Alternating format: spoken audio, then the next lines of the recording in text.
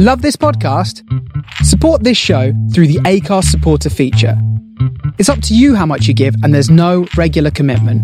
Just hit the link in the show description to support now.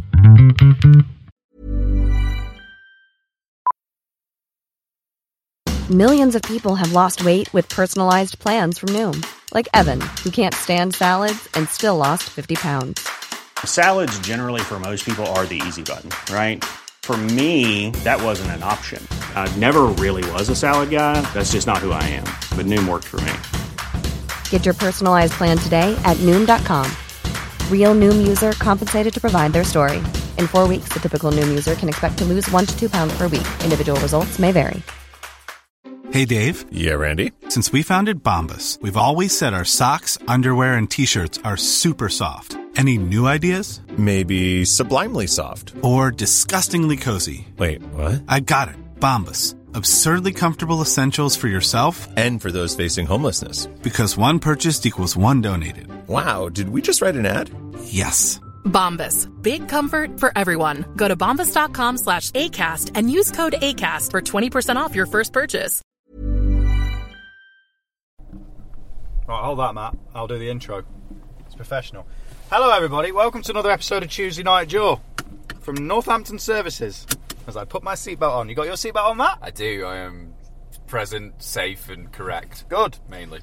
So we've just done a progress show, chapter 77 in London, and now we have another 3 hours to spend in the car together, and we've exhausted all of our conversation topics, which are essentially complaining about everything in the world.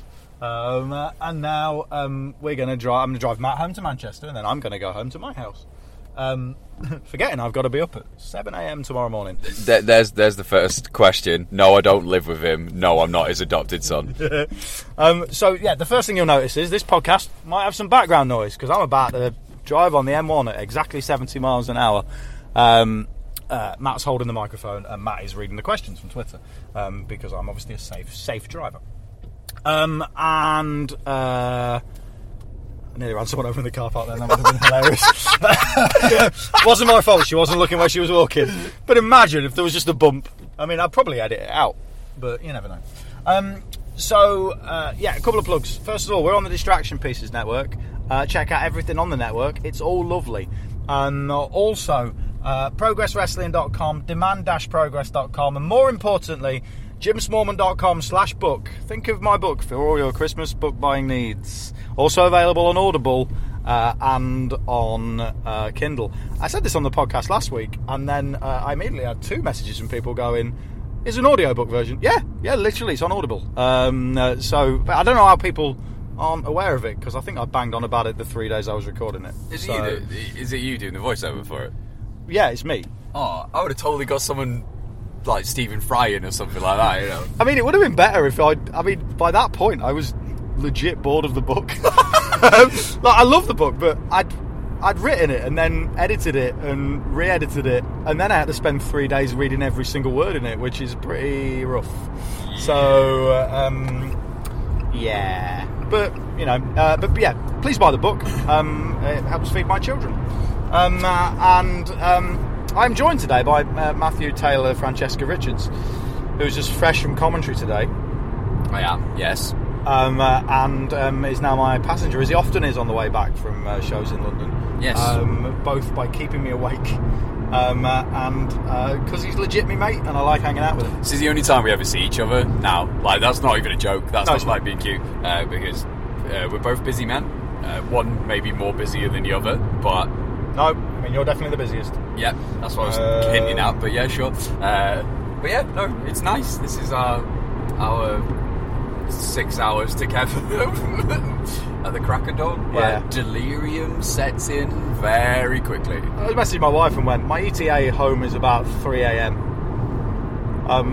Oh, that's early. I think she was like, when did you leave London? Well, I left London at 8:30, and we stopped and got food, and then we just stopped again so you could have, in your exact words, a tinkle out of your winkle, because you are 6.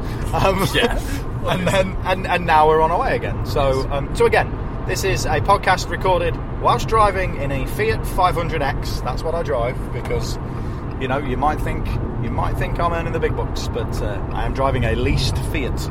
Very, very sensible and affordable. Yeah, I've got AstroTurf now though, so you know. Just like your book. It is affordable. So I got people to tweet us questions, and I must stress, today's been a weird day for me, and I mentioned this at the start of the Progress Show today. I am a huge Leicester City supporter, and I've literally just found out as we stopped about what we suspected, which is the death of Vichai, the chairman and the owner of Leicester City Football Club, a man I've met on a few occasions, a man who's always been lovely to me, always been lovely to everybody I know, always been lovely to every single Leicester City supporter.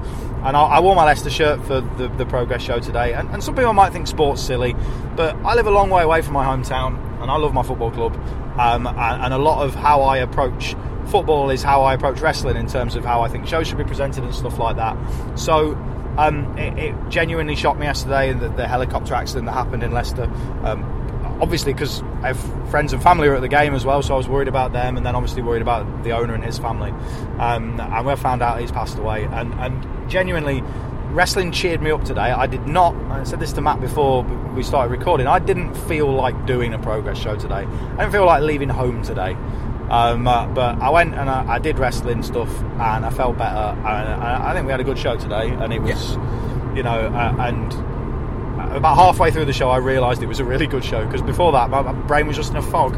But if you did come to the Progress Show, or if you tweeted me nice stuff today, thanks a lot. It means a lot to me. So to continue just, you know, trying to be positive and be happy, we thought we'd do this Q&A while we're driving along, because me and Matt don't get much time together. No. So the proviso is, as always, if you ask us a really stupid question, I won't answer it.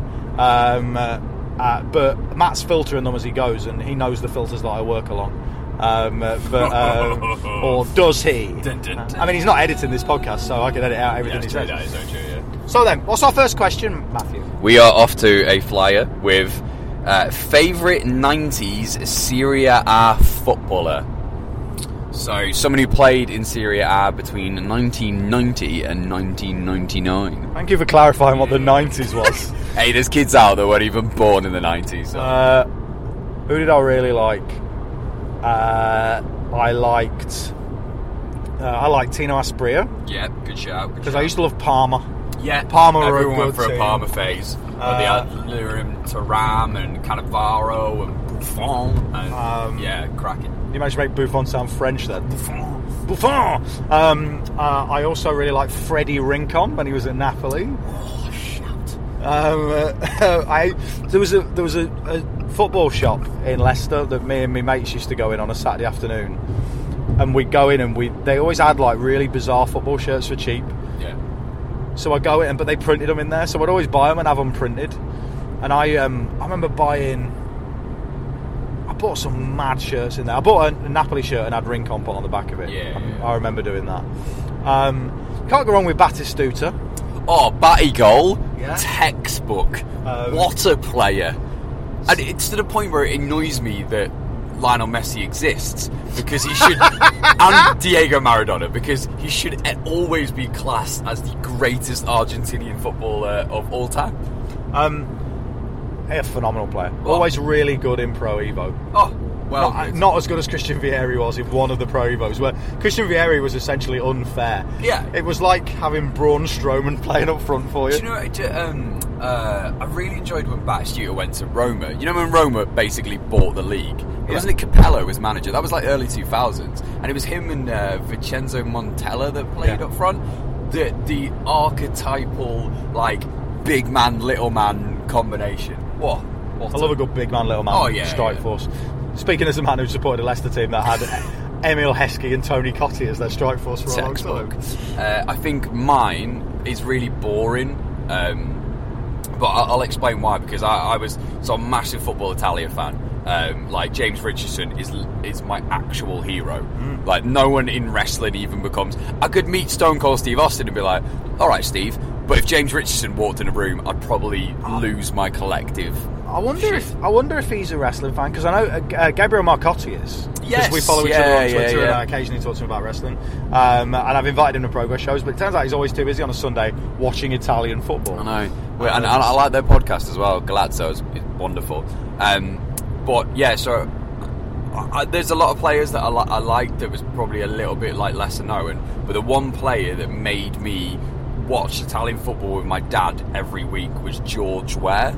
Oh, that goal from a corner. That's exactly it. The goal where he's on a terrible San Siro pitch. Yeah, because in the 90s was when like they'd not figured out how to water and put sun on that pitch, and they're gone. It's almost like they're gone. These stands are a bit big. Why is there no grass? It's the best thing about that goal is it's the best and worst goal ever scored, because if you like when you first watch it, and when I watched it as a kid, I was like, he's literally ran the length of the pitch and beat every single player in the opposition team who's, I can't remember even who they were playing against. But then you go back and watch it, Lecce, and the defense. I bet it was Lecce, and if I'm wrong, then answers on a postcard at Jim Smallman. But if you go back and watch the defending, it's nearly as bad as the Argentinian defence trying to take down Michael Owen in 1998. If they were a wrestler, I would book them on every show because they made him look like a megastar. But yeah, George Weah was just like that wonderful, untamed, wild man that could only exist in like 1990s football, and especially in Serie A. Right, are you ready for the next question? Yes, we're good. Favourite progress match this year and of all time? It changes every day. Mm-hmm. This year, it's one of three. It's either all of them have got Walter in. It's either Walter against Timothy Thatcher, or Walter against Tyler Bate from Wembley, or Walter against Zack Sabre Jr. from today. I actually think Walter and Tim's such a good match, and it's like Walter and Sabre and Walter and Tyler are great matches, but they've been built as big title matches for various reasons, whereas with Tim it was just, I think it was, we all know how great Tim is, but it just went next level bananas from what it was like. So, always thought Tyler and Sabre's matches with Walter were going to be great. Always thought Tim's match would definitely be very good, but for it to be as great as it was the biggest leap over my already lofty expectations. So I kind of lean towards that one a little bit because it took me by surprise. That was great. Outside of that, I think it varies every sort of week. Like, I think Chris Hero, Marty Skirl is really good. I mean, they're all really good. I mean, I like to not put my name to stuff that's not particularly good. I like everything. I'm proud that most things we do are pretty good. But so that, or the first, or the Ospreay Havoc title change, or the super, any of the Super Strong Style finals ever. It's hard. It's hard for me. It's like picking a kid. Like, it's really hard for me to pick a favourite. Pete Dunne, Jack Gallagher, I really loved. Will Ospreay, Travis Banks, I really loved. They were on the same show. Yeah, literally back to back. This is crazy. And that was technically last year, so they can count as all time. But like, yeah, it's hard for me. Like, it depends on my mood any given day what I choose. Okay, which 8 wrestlers? I'm jumping in on this one. Which 8 wrestlers, past or present, would you put in the Ultimate Atlas Division tournament? So 8 wrestlers over the weight of 205 pounds. Correct. Yes. Walter. Yes. Number 1. Yeah. Tomohiro Ishii, number 2. Dunkzilla, number 3.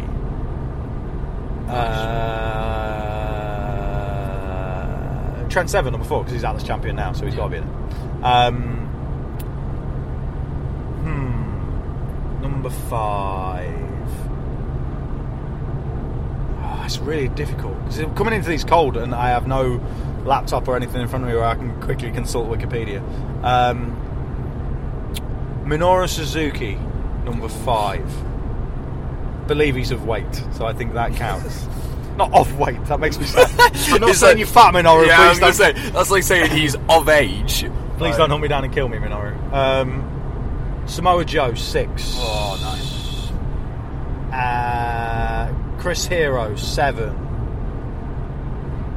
I need one more.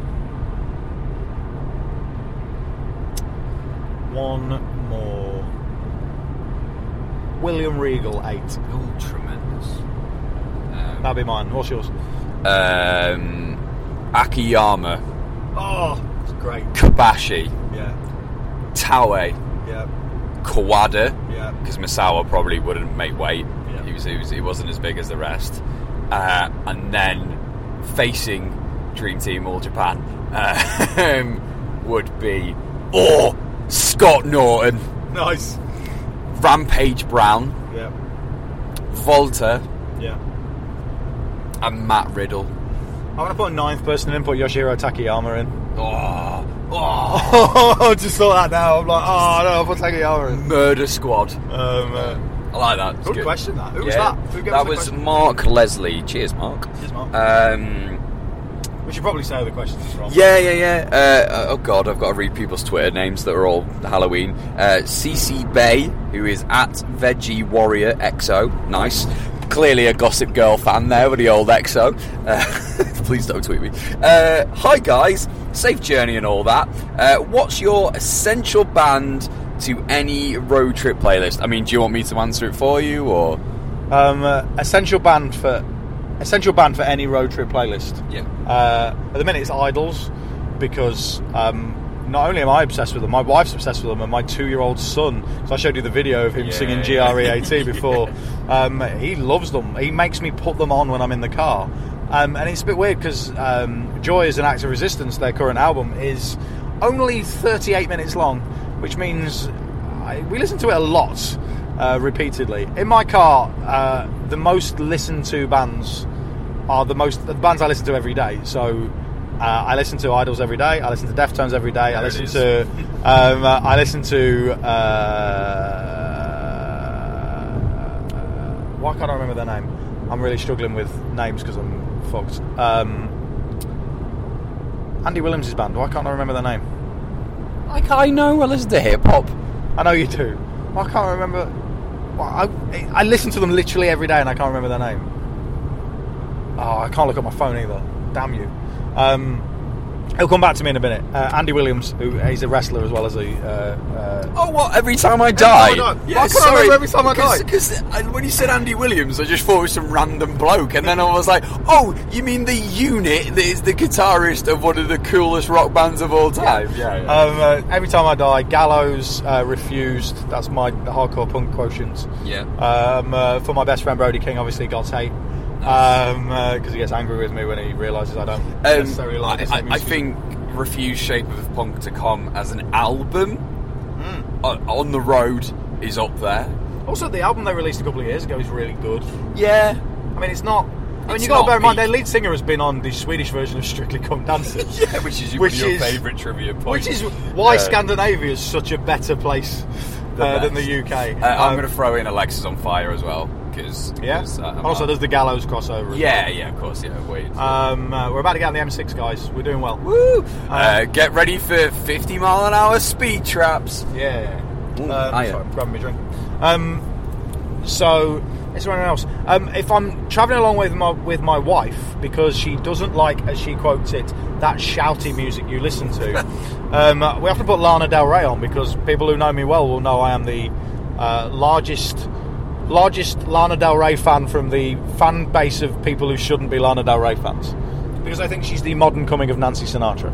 Anything sad, sign him up, is basically this. Alright, so we've got at Fish Chips Whips.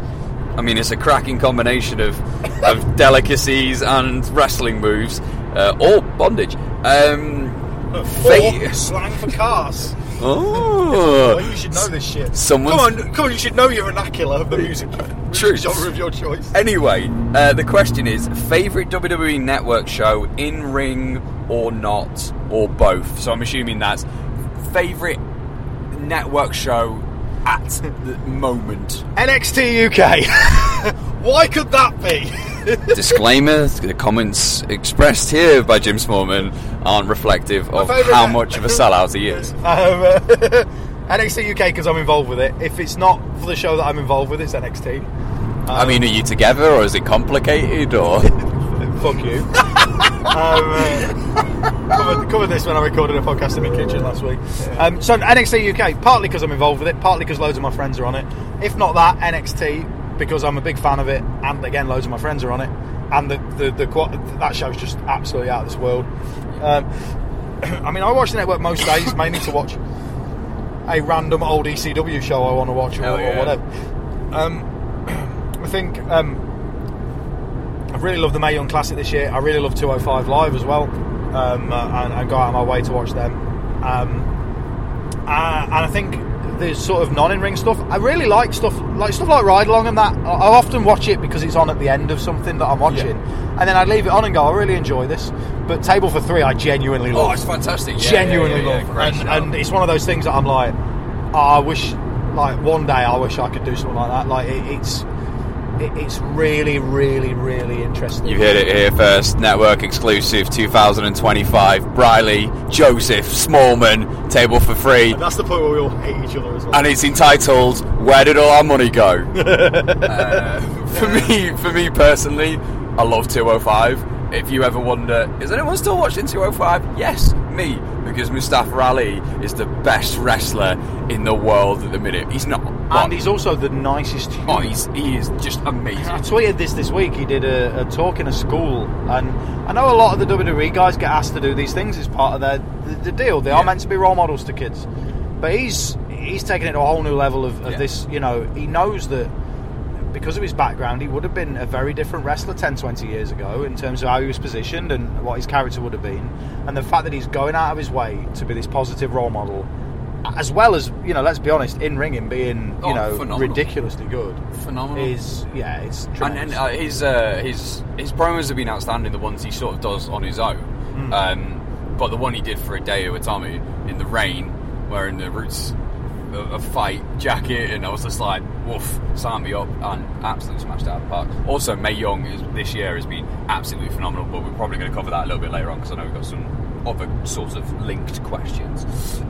Kieran Page asks, what is the best and worst part of working / travelling with each other? The best part is, we were talking about this before, we really like.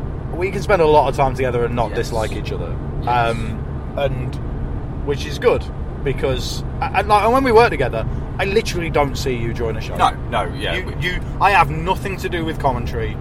I think technically we have never worked together because even this isn't really. But you work for Progress. Yeah, so I work for you, but one of three of you. Yeah, but like you work with Glenn. And you're not involved in like the creative stuff and putting the shows together like we are, so we don't ever really need to work together. We just, you know, we can travel to the show and back, and we can have our own opinions on it and talk about ideas and stuff. But we don't really work together in that regard. I don't like Matt's my mate who works at the same place as me. Matt's not an employee. That's not how I look at it. So, damn right you don't know me. But essentially, you know, I am paying his bills. So, I would have said it if he hadn't done it. But yeah, so I think the fact that we do kind of like spending time together. And before we started recording this, we have spoken non-stop for the couple of hours since we left London. Yeah. Like, I actually can't think. I think maybe it was the last time we travelled back together. I just remember us being like really fucked for some reason. We were absolutely shattered, and the only time we ever don't talk is when we're really, really bad. And what usually happens is Jim puts on a stand-up gig or finds a stand-up comedian, and then we listen to it, and we kind of just occasionally laugh and acknowledge that we're still both awake. But that is very rare. Usually it's like 5 hours of shite. There's not many people I travel with that like where I don't run out of something to say eventually. And I think with me and you, we have. I don't forget, as people are asking questions have realised, like we're into similar stuff to do with football and similar stuff to do with video games and similar stuff to do with music. Like we don't just talk about wrestling, we talk about lots of other stuff. Yeah. You know, plus Matt knows my family and stuff like that, and we have other friends that we share with, both within the world of wrestling, like, you know, like, like I'm friends with people because Matt's introduced me to them. So, like, we have a lot in common and genuinely don't hate each other's company. I know on this podcast often we do act like we absolutely hate each other, but That's what's known as being British. That's the people you like, you're the biggest dicks towards. Oh god, hideous. And it's one of them wonderful moments where, like, we'll never let each other have the moment until there is no one else around, or there is no chance of being traceable, and we'll go, "You done really well, mate. I'm dead happy for you." Which has happened quite a lot recently. But yeah, he's still a massive prick. Thanks, mate. Mr. Pike, aka the Piker. Don't tell him your name. That's Army joke, guys. I'm 40 years old. Christ, I thought I made dated references. Well done. Does Progress call the gorilla position the gorilla, or do you have your own name for it? Everyone in wrestling calls it a gorilla position. It's our gorilla. It's where John stands now. It's our mechanical gorilla. It's our mechanical gorilla, like in the video game Strider, the first boss. That's a really niche reference. I'm really proud of that. Yeah, it's called Gorilla with us, just because it's traditional to be called Gorilla. Like if you're ever backstage at a WWE show, it's called Gorilla, obviously, because that's where the name came from. But it is, even if you go to another company's shows, it's just called Gorilla. I don't think we're clever enough to come up with another name for it. We could call it the Briley position, but that just sounds like some kind of weird yoga thing. And I'm fine with it being called Gorilla, because it is of course in tribute to a legend. So it's fine. If the Briley position was a yoga pose, what pose would the Briley position be? I'm going for downward dog. I'm going for downward dog with one leg extended above one's head. Next show, John. He'd be up for it. Wonderful. Good question. Barack asks,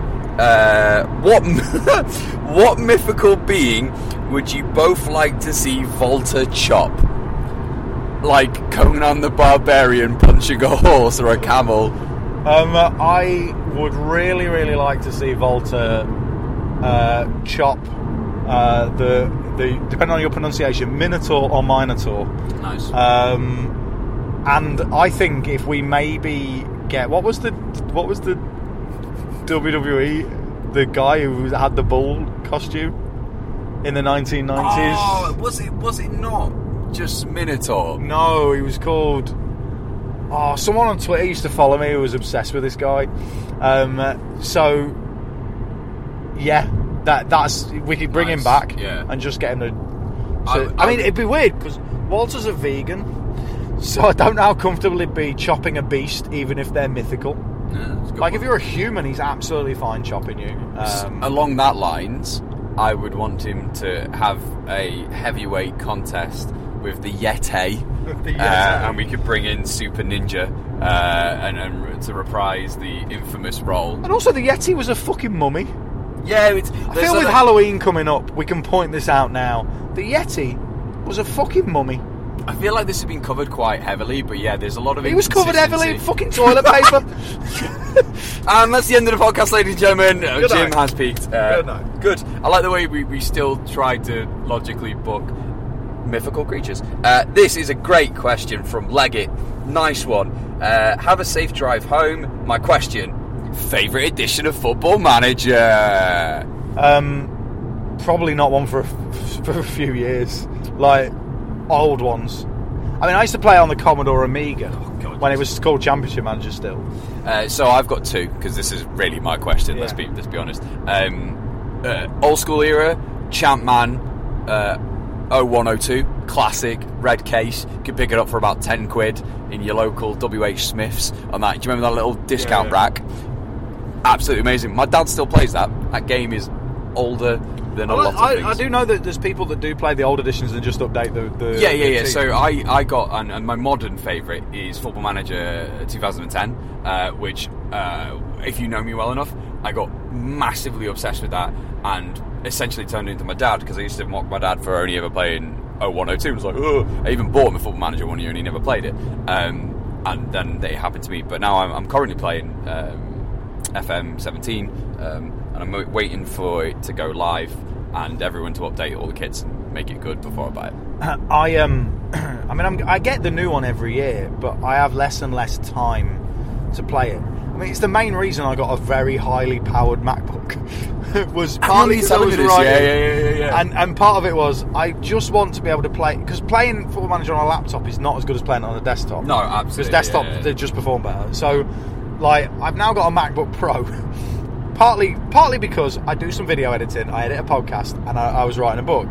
But mainly because it's really fast to play Football Manager on. It's like super fast. Like, you can play like 20 leagues, and it's super fast. If you want to know if commentary from tonight's show, chapter 77, is shite, it's because I had to play a pre-season friendly against Liverpool as RB Leipzig, and just to let you know, I'm in my second season, and we beat them 4-2. Timo Werner, absolute worldie. Just got Mariano Diaz in as well on loan, as well as my backup striker. Hit me up. I know some Das Wonder kids. Who's Mariano Diaz? Is he the guy who's at Lyon? That's why I know who he is. He's back to Real Madrid. Yeah. He did great in the Clasico today, didn't they? No. Yes. So here's a little insight into progress for you. We have a security guard on our back gate. Who's a fucking hero. He's called Juan, and he is from Barcelona. I'm not doing Faulty Towers material. God, are we ringing someone's grandfather in a minute? And Juan's been, like, since we've been at the Ballroom, I think there's maybe one show Juan's not been at. He's lovely, and he sits out in the cold. And we'll bring him bottles of water and whatever, and he's fucking sound. He's a huge Barcelona fan. He spent the entire show today listening to our Clasico. And every time I'd sort of walk past him, he'd give me an update. And Barcelona won 5-1 today. Meaning that the poor Real Madrid manager is going to get fired from that job 4 months after being fired from the Spain job for talking to Real Madrid. You have messed your life up badly, son. Yeah, could be worse. But Juan's a legend, and he's the sort of person that we never really make a fuss over because he never comes in the venue, so you guys never see him. You might occasionally see him if you're in the smoking area or whatever, but he's lovely. All the wrestlers love him. Like, they all, like, everyone knows him really well. He knows who everyone is by sight and stuff. He's a really, really good guy. There's a lot of unsung people you don't always know about, and he's one of them. He's a good dude. Shout out to Juan. He just pops into my head. Right, this is more for you because it's not my fighting game of choice. Tristan asks, what are your top 5 Street Fighter characters? Number 1 is Akuma / Gookie. I'm gonna give them their proper names. Westernized name first. Original Japanese name second. So Akuma / Gookie, I have tattooed on me. Then second would be Vega / Balrog, who I have tattooed on me. Solid. Then Zangief, who I use a lot because I'm good at doing a spinning pile driver. Just like real life. Not like real life. Then Evil Ryu, and then Ken. I don't like regular Ryu. He's a bit wet, isn't he? He's just... Oh, what's your mission in life? I'm just going to walk barefoot around the world. Really? See, because, like, here's a good comparison. I like Tekken, because you're not good at video games. Yeah, because I'm not very good at video games, and I'm about 12. Just like going. Ah! Yeah. Fucking pick Eddie Goro or Hwarang and just go nuts. But like Yin Kazama's a good example. Like Yin Kazama's the main protagonist. Maybe now antagonist as the series has gone on, but he was never wet. There was never a point where I was like, oh, he's the golden boy, I don't want to pick him. Like, I always get the impression that like Ryu originally in Street Fighter 2, because no one remembers the first Street Fighter. Because it was shite. Yeah. Although the original arcade machine, some of them had like punch sensors, so you could actually just punch or kick it. But they weren't that well in Blackpool. Yeah, and then the whole arcade was on fire. So I think from Street Fighter 2, like Ryu was sort of enigmatic and a quiet, brooding character, which Japanese video games are fond of having. He wasn't dissimilar to the central character in the Fist of the North Star manga and anime and whatever, and like, it kind of made sense. As the game series has gone on, like Ken's grown up, had a family, like has made something of himself. Ryu's still not washing and travelling around the world punching people in the head. Like, he needs to grow up and get a job, learn a trade, Ryu. That's what I'm saying. Yeah, like, isn't it as well, like, on the first Street Fighter, it tells you how old he is, so you can actually work out how old he is now, and isn't he, like, 40-something odd? Well, he's older than that now, because I think he was... Was he, like, 28? So you got to remember, the first Street Fighter 2 must have come out when I was 13 or 14, and I'm 40. And he must have been... Let's say his character was even 20 then. Yeah. He's well in his late 40s now. Grow up. Not older. Just grow up, you dirty tramp. Come on. Right, another banging question from Daz. Favourite 90s Serie A, there's a theme, shirt that isn't the beautiful Fiorentina number with the Nintendo sponsor, which is an absolute classic. I'm presuming this dude is the dude who wore it to a program. It is Daz, yeah, the Scottish lad, yeah. The Parma shirt I had that my parents bought me from one of my birthdays in the 90s, Umbro. It's when they'd won the Italian Cup, so they had the little target over it, which you always have when you've won the Italian Cup. Sponsored by Parmalat. Ooh. Very simple, like a lot of Umbro kits were in the 90s. Very simple, very classic, very clean kit. Big fan of that. I've never owned a Juventus kit. No. Because I've never liked them. Because you don't work for them. and it's so you might want to edit that out. So it just I don't like. This is the thing. So every now and again, if you're in London, you'll see people going into the big, like there's a big Nike shop and there's a big Adidas shop and whatever, and you'll see people going in and buying Barcelona, Real Madrid, Bayern Munich, Borussia Dortmund shirts. Yeah. When we won the league, like you could buy the Leicester shirt in the Puma shop on Carnaby Street, which I love that. I thought it was amazing. To be fair, my Leicester shirt I'm wearing today, I bought from JD Sports in London because we're now an okay sized team, so I can actually buy my shirt outside of our club shop. Yeah. I still can't buy it like in the JD Sports in Chester, near where I live, but I can buy it in London. All them Chester City shirts blocking everything up. No, there's none. So I'm always astonished that, like, there's British people in this country who go, yeah, my Italian team's Juventus, and I'm like, why? Like, so here's the thing. This is what blew my mind. So I've just been to Amsterdam like a few weeks ago, and going to greatest city in the world. It's amazing, phenomenal, and taking the pilgrimage to Ajax's stadium, which is now the Johan Cruyff Arena, was like literally the closest thing. Yeah. Did you go to a game? No, so I stupidly went, oh, they're playing on Saturday, we'll go on the Sunday. Turned up and they were playing Alkmaar. And it's quite a big game. Yeah, it's a massive game. And they I went to Ajax PSV the day after I got married. So I think they won like 5-1. Anyway, like it was great. And so we turned up. So I wanted to go to the club shop. I got like a track jacket and a scarf. But what blew my mind is next door they've got like a big department store or like sports shop, the equivalent to JD Sports, and they were selling the Paris Saint-Germain Jordan kit.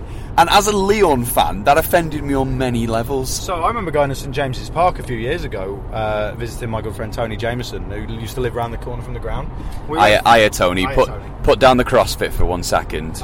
We still love you though. So so we went in there and they were selling all kinds of football kits because they had a Sports Direct. Yeah. Obviously, because Mike Ashley.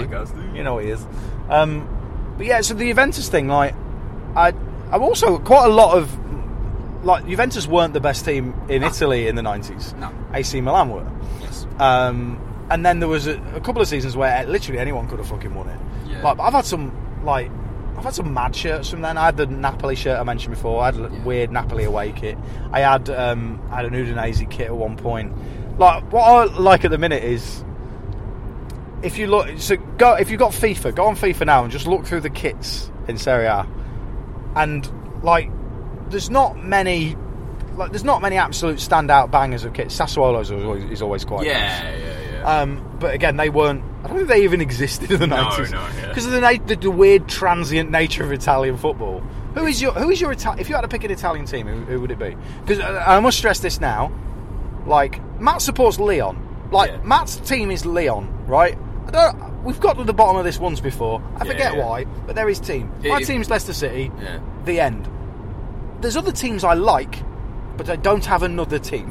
I think you can't have another team. I think growing up, I always liked, because it wasn't so much the 90s, because I used to watch Football Italia through it, but I didn't really have a team. I think I probably liked AC Milan. Just checking we were. Oh, right, okay. Yeah, we weird are. Panic if we were. Yeah. So I liked AC Milan because they were good and they had a lot of Dutch players. Yeah. But I think for me, the one team that stuck was Roma. You know, when Totti started coming through and stuff like that. But then I get what you mean, because I didn't support them. I just was like, they're my preference. So my grandmother was Italian, and she was originally from Salerno, which is near Napoli. Yeah. So Salernitana, who former Leicester City left back Danny Tiatto used to play for. What a reference! What a reference! One of the dirtiest footballers I've ever seen play, and I've seen Ben Thatcher play. Also played for us, and once got sent off against us in one of the worst tackles I've ever seen. Yeah. So like I always find like we'll go on a weird tangent just about you. It's a weird tangent about Juventus. Welcome to the Galazzo section of the Jim Smallman experience. I'll be honest, I'm just doing everything to stay alive and not tired at this point. Right, carry on. Anyway, back to wrestling. Jamie Smith, solid name. What would your dream team of 4 wrestlers for a War Games or Survivor Series match be? That's a good question, that. Dream team. Let's do it. Let's answer this in a different way, Matt. Let's be team captains. So we pick one person each, and let's have our teams against each other. Okay. So, and I'm going to put a bit of a spin on it, because are we going to do it from just modern wrestlers? Current? Let's do it from current. Current. Right. Okay. So I'm driving, so I'm getting to choose first. So I pick mine. I pick mine first. Pete Dunne. Solid. I will take. Oh Christ! I'll take Tommaso Ciampa. Nice. I think in this you've got to kind of have a bit of everything. Yeah. Represented. Yeah. So you kind of need people who can do a bit of brawling, can do a bit of wrestling, can do a bit of everything really. I think both those guys fit the bill. So who's next for me? I would choose. We also have people who are willing to do crazy stuff as well. Next up, I would choose Kevin Owens. Solid choice, because I would choose Cassius Ohno as my Arn Anderson. Nice. My next choice would be.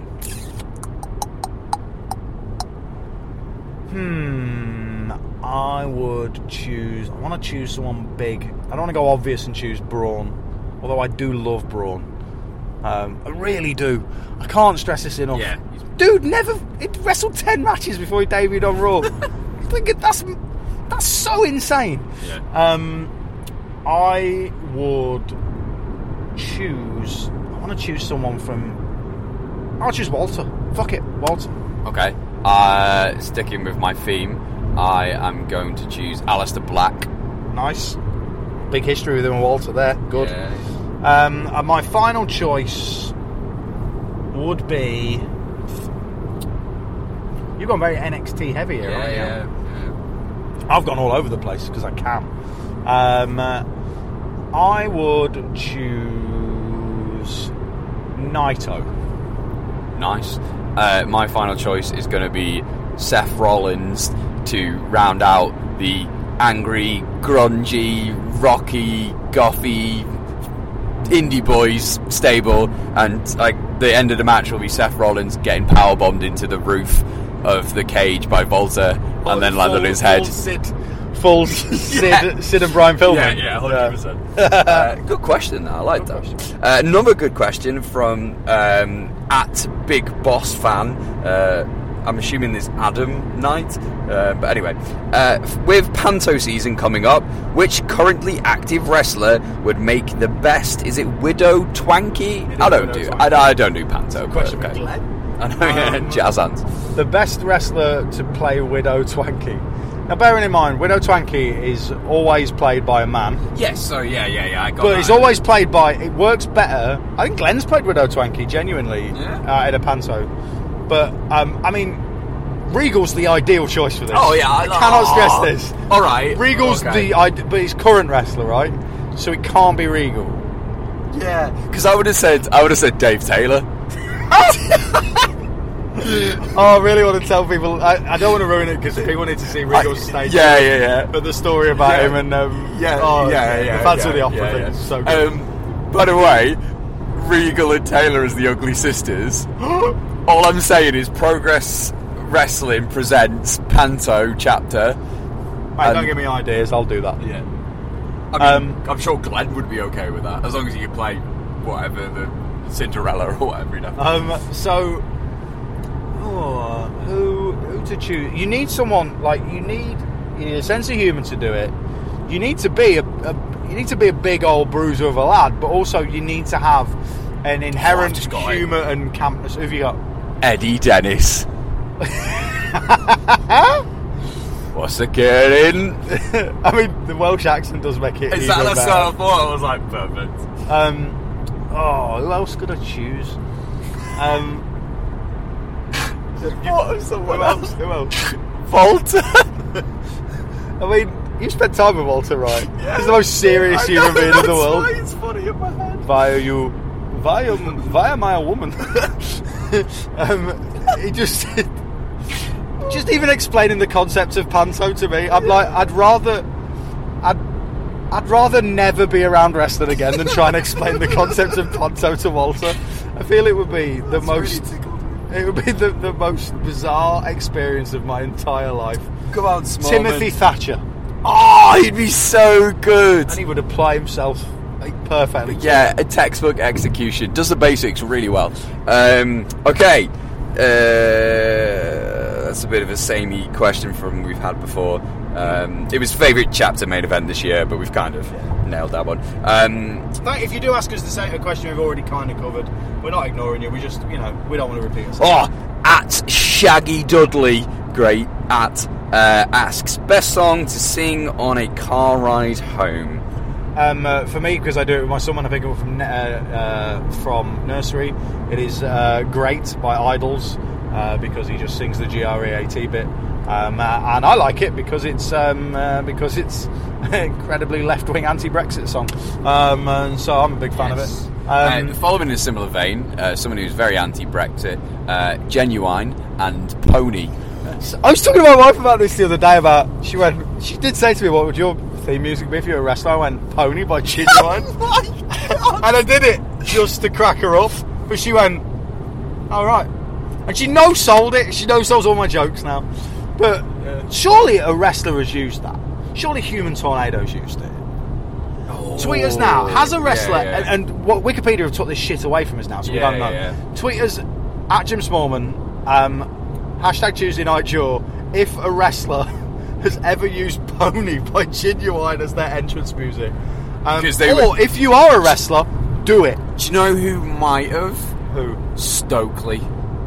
And also I was thinking, I know where I've heard it, because at a Fight Club Pro show, Session Moth came out and danced on a guy on his stag do. Yes, that happened. Yeah. Anyway, moving swiftly on.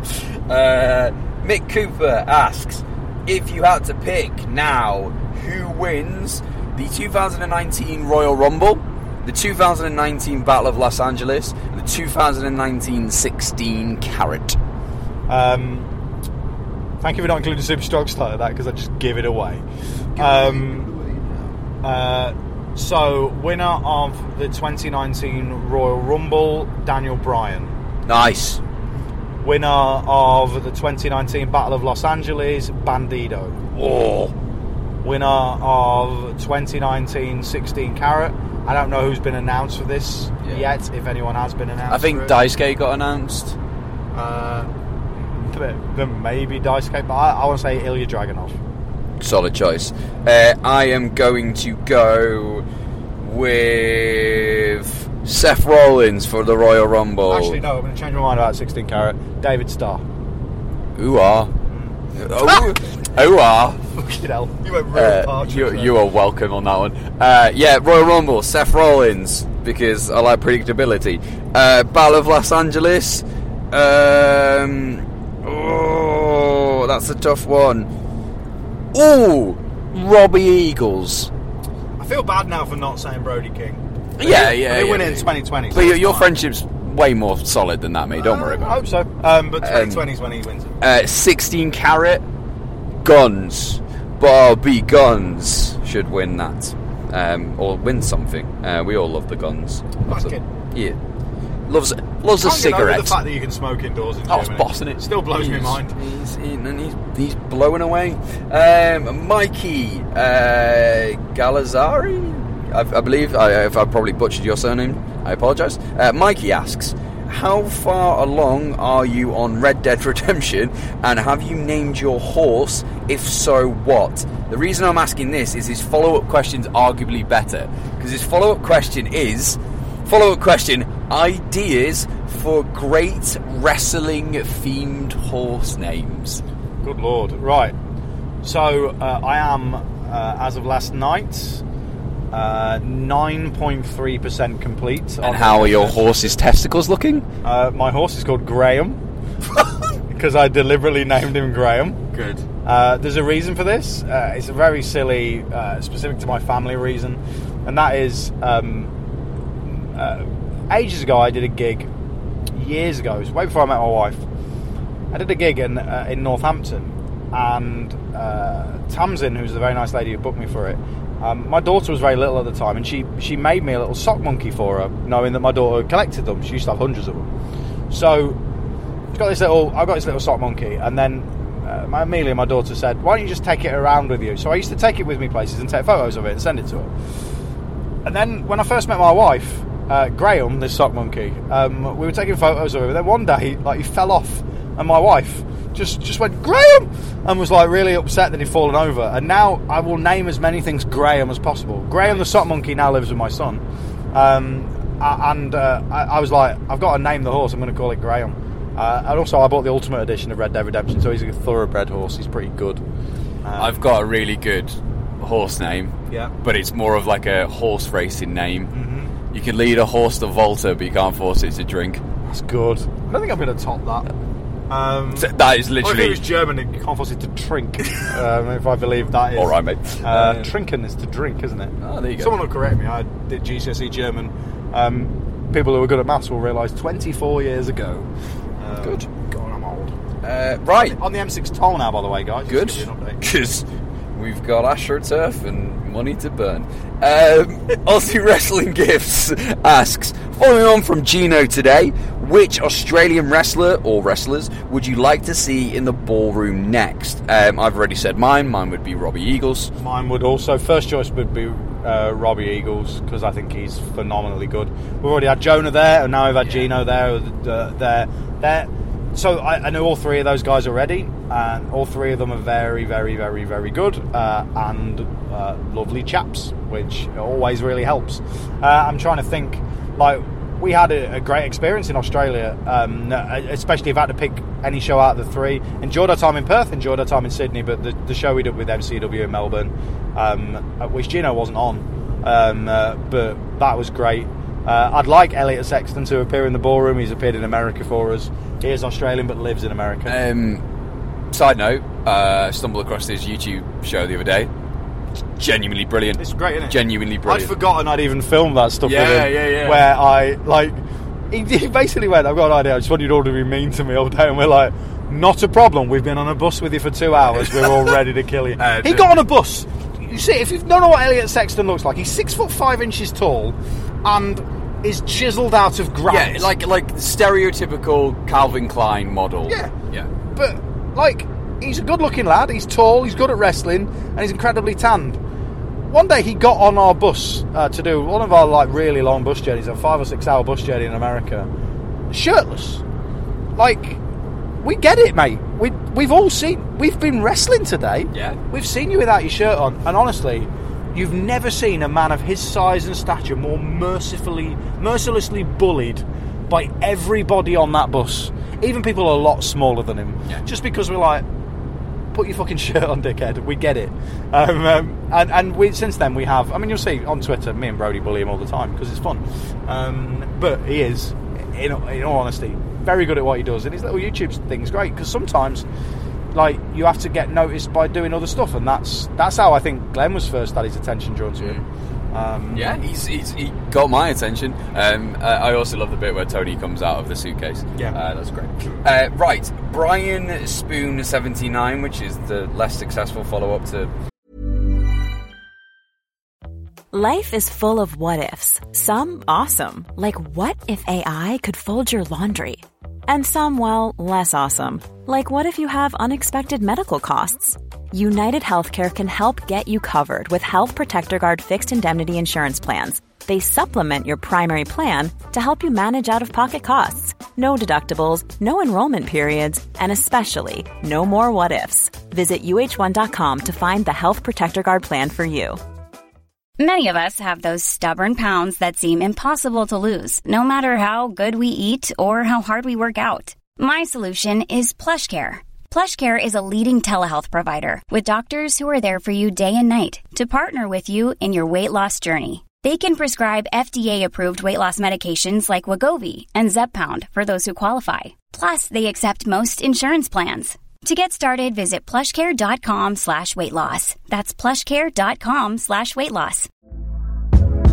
Hey there, it's Michelle Norris. I'm host of a podcast called Your Mama's Kitchen. When I travel, I'm usually looking for a way to find a taste of home when I'm not at home. And one of the things I love to do when I am at home is entertain. And Airbnb allows me to do that. When I was in California recently, I rented a house that had a great kitchen. And when we were sitting around the table, we were all thinking, we're in someone else's house. Someone could be in all of our homes as well.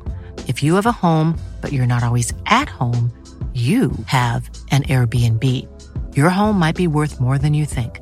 Find out how much at airbnb.com/host. 99 Red Bull. Mate, you fucking scrabbling. Improv's hard, isn't it? It's terrible. I'm not a comedian, nor will I ever be. Not with that attitude. Got you through 15 years. You get the chance to remake Street Fighter the movie. Now we're talking. Which 6 Progress roster members do you choose to play the following? Ryu, Ken, Chun-Li, Bison, Cammy, and Zangief. Okay, right. Zangief Yeah. is Walter with a beard. Yeah. Because I don't know who else on the roster we could get to do it. No. So it's Walter with a beard. Right. Or it's Trent. It's Trent with an accent. All right, Bob. I quite like communism. Mother Russia.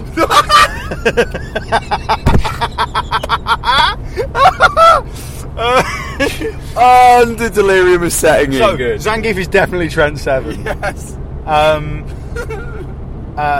Ken is Matt Riddle.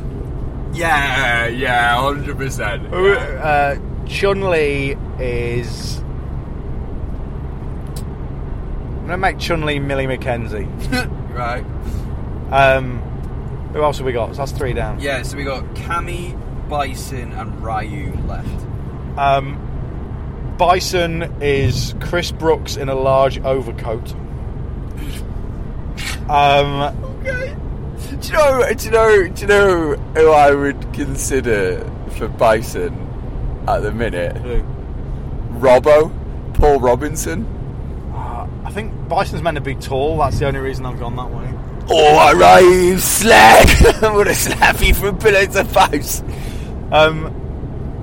Cammy would be Isla Dawn because I think actually facially she looks like her. I was gonna say Tony, but yeah. And because Cammy's meant to be British. She's just played by an Australian in the Street Fighter movie. What a film. Like Guile was played by a Belgian guy, so who cares? And then we're left with Ryu. Yeah.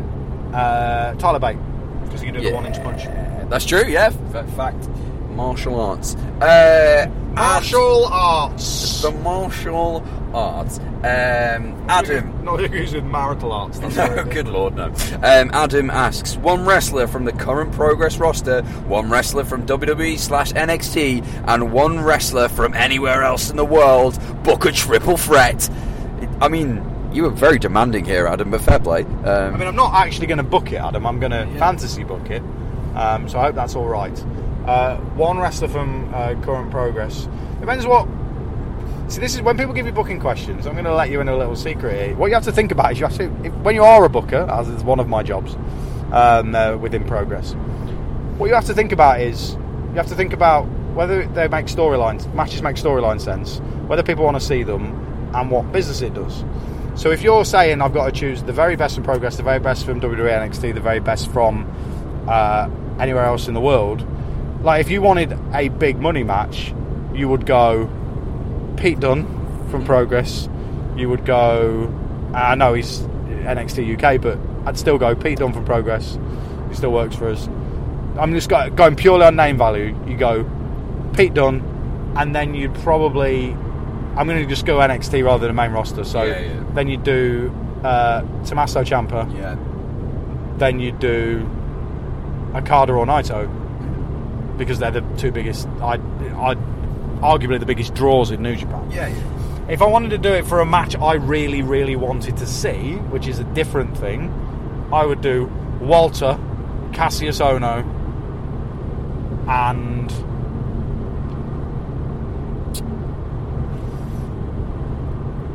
probably Kenny Omega. Nice. Probably. Who would you do? Ooh,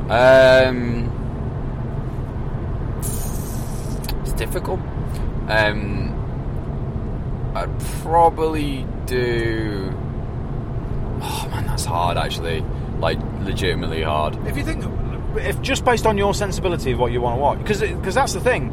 Like you could go completely bananas with it. Like you could just go Paul Robinson, Velveteen Dream, and Bandido. I'd watch the shit out of that, and that's me just going random. That's like me doing random name generator. I could, let's do another one. I could do Tyler Bate versus Johnny Gargano versus Brody King. Like you could just, if you're cherry picking people who are in the top percentage of being good. Anything can work. I would go with Zach Gibson versus Velveteen Dream versus Eddie Kingston, and not let them wrestle, just talk for 30 minutes. I was going to say, just do a promo battle. I love Eddie Kingston. Yeah, what a man. He's a top dude, man. Top dude. Gareth asks, do you think you'd have behaved any differently at school if Eddie Dennis was your head teacher? At school, here's the thing. Like, I was really, really well behaved at school until I was maybe 15. And by which point, you could be the Incredible Hulk, I didn't give a shit. Because I wasn't a bad teenager, just a miserable teenager who wasn't happy, and I did lots of stupid stuff. So, so like it wouldn't have really mattered. What I needed, and it turns out this is the thing this is me actually making a serious point on this podcast, but the teacher I actually needed when I was 15 is the teacher who actually made a difference in my life, and that was my English teacher. So my GCSE English teacher was also my A-level English teacher, and then when I became a teacher, she was my boss, and she was the one who said, hey, you're really good at this creative writing malarkey. I know you're not particularly good at all the other academic stuff because you clearly don't want to be here, but you're quite good at this creative writing stuff. Have you thought about going to university? You thought about doing A-levels, whatever? And it was her who saw what I was good at and recognised it. And that, I think that's the key to really good teaching, is not necessarily being sinister and yelling at you. It's actually making you believe in yourself. And like, she really gave me a confidence boost, because it was the thing I was good at. It's the thing I was good at when I was younger. We got to the M6 toll, guys. I'm just paying the toll. So if she could see you now paying by card on the M6 toll, he's got contactless, and he's been approved. We are through. My third debit card of the last month. I never lost a debit card, and I lost one on the trip to Germany when we did our shows out there. And I've never been more... Have fun if you are now in Oberhausen and you've just become Jim Smallman. I hate losing stuff. I know where everything I own is. It's alright, mate. You lost your sanity a long time ago. Thank you. Alan Smith asks, what's your favourite type of bread? Ha ha ha ha! Wow. He doesn't ask ha ha ha. That was me being like angry. What's your favourite type of bread? Talk to me. The frozen medium sliced brown loaf I've got in my freezer at the minute. I don't eat a lot of bread. I know I mock you for bread, but I really don't eat a lot of it. I like a flatbread. Yeah, I like a flatbread. I like a pita and some hummus. So there is some decent gluten-free breads out there. Started doing a lot of seedy stuff now, like not like we got any leeches for this, but you know, like chia seeds and stuff. The best bread-based gluten-free delicacy is crumpets. Particularly Genius crumpets, gluten-free crumpets are banging. Warburtons have just started doing one, but you're really paying for the name value. They're not that great. This delightful. has been Bread Watch with Matthew Taylor Richards. There's next on Radio 4, A Book of Bedtime. There's celiacs and gluten-intolerant people that are I used to work loving this. in a drugs warehouse, not like the one in RoboCop. Not the one with like Clarence Boddicker in RoboCop. I used to work in Hinckley, there's a Unichem warehouse. I used to work in there, and we used to sell I used to work on a production line, just like assembling orders. So you get like a thing, and you go to a location, and you put stuff in a tub, and it'd go down the conveyor belt. And there used to be like gluten-free stuff there, and that was before like the gluten-free stuff as it used to look like would look like plastic. Yeah, it looked like a sample loaf they used to put in MFI. Is MFI still a place? Does MFI still? It doesn't. I feel like they all exist now. I went to a DFS the other day. Yeah. I tweeted a picture because they've got like these anthropomorphic dog statues that look like Mr. Peanut Butter from BoJack Horseman. I saw that. And the amount of people who tweeted me, because I legit went and bought a sofa. Like, I didn't put it on interest-free credit. I actually saved the money up and bought it. And the amount of people who went, oh, they've still got a sale on then. I'm like, oh shit, that is still a joke. These years on. I mean, I don't think they advertised it, but yeah, I mean, the sofa was half price. Well, there you go. Grim Taylor, who's Jim Taylor, I'm assuming, real name, just more spooky. Salutations, Jim and Matt. Hope you're both well. As it's Evolution tonight, I was wondering which female indie workers you would each like to see debut in Progress. Open brackets, apart from Miko Satomura. Close brackets, safe travels, lads.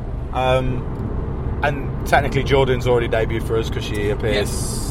Because Jordan Grace would be the other one, who I think is phenomenal. And Miko, obviously, because me and Miko have got a brilliant friendship now, where we wave at each other whenever we're at shows together. Oh, she's the sweetest. And she tells me I am a good talker. So I told you about the story about when we did Super Strong Style. And Emi Sakura was over as well. Hey, all the Nando's. They did. So me and two grizzled young veterans went to Nando's. I had a veggie option, don't worry. And we arrived there, and Emi and Miko were eating. And that was at 9:30, and we left at 11:30, and they were still eating. Oh yeah, they went full in, and they were having the greatest time of their life. But the sweetest moments was every single time, like they went to a toilet or walked past us, they still came and waved at us, and it was adorable. So you know that really twee stereotype of like Japanese girls being all like hello and all smiling, like Miko is like that, and then murders people, and then he's an actual cold-blooded murderer. She's lovely, and she's near my age as well, isn't she? She's a couple of years younger than me, I think. But she's an absolutely lovely human being, and someone that I would hope to use in Progress in the future. It's complicated. She lives in Japan. It's not cheap to fly people over, but she is obviously high on the list. Who else is on the list who hasn't worked for us already? I've got one, okay. And I think you know who's going to be. I'm biased. I've seen her work a lot because she predominantly works in Manchester for Future Shock. But Lana Austin, it's a good shout. Like I watched a video of her wrestling one of the the shows under the arches, not the one I was at, the one after. Yeah. I forget who she was wrestling. I can't. They were shows that I missed, but it was great. Like genuinely, really, really good. Yeah. And I met her a few times, and I went to Future Shock the other week, and I stood and had a chat with her. Because got a lot of time for her. She's a good egg. So so Lana's a good one. Who else? I'm trying to think. Viper would have been one. See that I immediately would just assumed that Viper had worked for you in some capacity. It's nearly happened a couple of times, and then it's fallen through for whatever reason. And but she's great. So I definitely put her on the list. And then I feel like my knowledge of American female indie workers should be better than it is.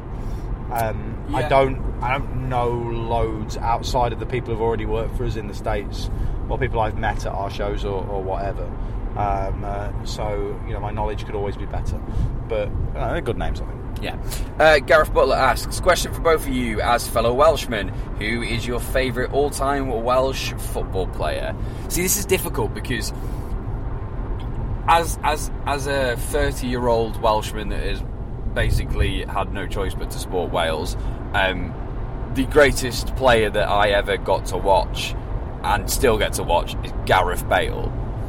Who is a world-class footballer. He's not my favourite ever Welsh footballer. No. So if the question is if it's favourite as in who's the one that makes me go, oh, it's my boy there. Who's the one that makes us go, oh, holy shit, we might actually win some stuff. Well, we might win games. What? You got to bear in mind, like when I started Robson Kanu. Well, when I started supporting, so when I was a kid, my dad went, right, you support Leicester and you support Wales, and I went, okay, Dad, you're bigger than me, and also fine, if you're going to take me to games.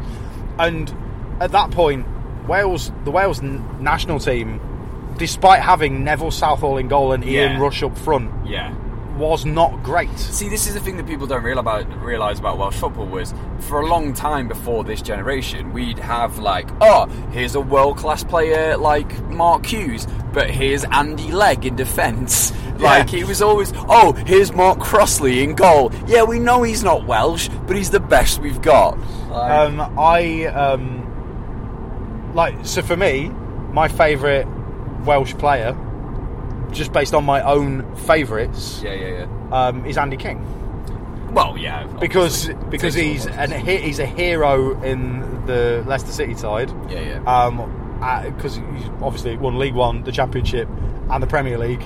And played in the Wales side that qualified for the Euros and played consistently during that tournament. So he wins. He's great. He's a hero in my eyes. Mine's along the same lines in terms of favourite. It's Mark Hughes because I used to watch Blackburn Rovers with my dad for a long time, and we went before Hughes got the job. But Mark Hughes was when he was player manager for Blackburn and then also Wales manager. There was that weird period where he kind of crossed over, but Sparky was the absolute boy. I'd also say Robbie Savage, who I know is a polarising footballer, but was always great in a Leicester shirt, and I did fight and talk with him once, and he was so nice to me.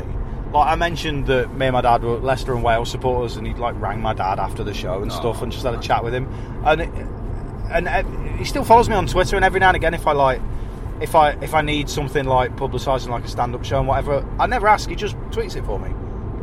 He retweeted about Wembley. He didn't have to do it. He's got. I remember talking to him and it was like, you got a bit of a reputation, and he went, yeah, it was just an act. I'm just a regular dude. He is the football equivalent of a good villain. He's a Conor McGregor footballer. I think he's very kind of sensible and saying these things. Yeah. And he's doing well on punditry, unlike Chris Sutton, of a former Blackburn legend. Who should not be allowed near a microphone. Shane asks, hypothetically, Progress runs a show in Japan. Which venue would you like to stage it in? I think there's a solid answer. I mean, Korakuen's the obvious one. Yeah. Although, if we could run in the venue I want to say it's in Osaka, which is where they had that amazing Kobashi Kikuchi Can-Am Connection match. Yes. Which is not a huge venue. There's a venue that Dragon Gate runs with that huge stained glass wall. Oh, the one that's it's almost like a church, but it's not. Would be great. Yeah, that's dope. Is it the Dragon Gate do the big show? Is it Cove World they do every year? That could be correct. Someone correct me on that. Yeah, it might be. Yeah, Lycos, message me, let me know. He's the boy when it comes to Dragon Gate. That'd be cool. But with me, I either want to do, because there are a lot of people saying, where do you want to? Because we've done ECW Arena, we've done Wembley Arena and ECW Arena in the same year. The only other venues I'm desperate to do is, I'd love to do Korakuen, but I'm also aware of how hard it is to do a show in Japan, how difficult it is for us to do. One of the reasons we're not doing shows over WrestleMania weekend is, you can go to America and do a show where every show is all the same indie wrestlers. But what we tend to do is take loads of people, and it's too expensive to take everyone on our roster to New York, so we're not going to do it. We'd rather go there later in the year and make a big deal out of it. And it's the same with Japan. We'd have to fly so many people to Japan. It's hard. But Korakuen's on my wish list, even just to go to a show. Arena Mexico and Hammerstein, they're my big three. Coming next year. Alid Russ asks, if you could book any wrestler who is no longer with us, who would it be? Probably Eddie Guerrero. Yeah. Like, my appreciation of Eddie Guerrero has especially since having the network, like, I loved him. Before him passing away, I absolutely loved him. But it feels like, thanks to the network and going back and appreciating his stuff in ECW, stuff in WCW, his early stuff when he first went over to WWE, like, what a talent. What a ridiculous talent. And like, just imagine Eddie Guerrero versus Pete Dunne. Imagine Eddie Guerrero, Tyler Bate, Eddie Guerrero, Zack Sabre Jr., Eddie Guerrero, Walter even, like... Oh, it'd be so good. So mine would be Brian Pillman. Also a great choice. Yeah, just imagine Pillman just ECW / as he's going into WWF cutting that promo, or a promo like that in the ballroom, that's what I'm saying. Also, shout out to professional wrestler, that man Joey Hayes, who we share a really mutual love of, a more of a mid-card wrestler, but Brad Armstrong. So this is I've got to know more about Brad Armstrong by weirdly knowing his brothers. Yeah. So Brian, Road Dogg, and Scott. Scott was a wrestler and was a ref. Most people would, from recent years, will know Scott more as a referee in WWE. All the Armstrongs were wrestlers to an extent, right? Yeah. So Steve was as well. Yeah.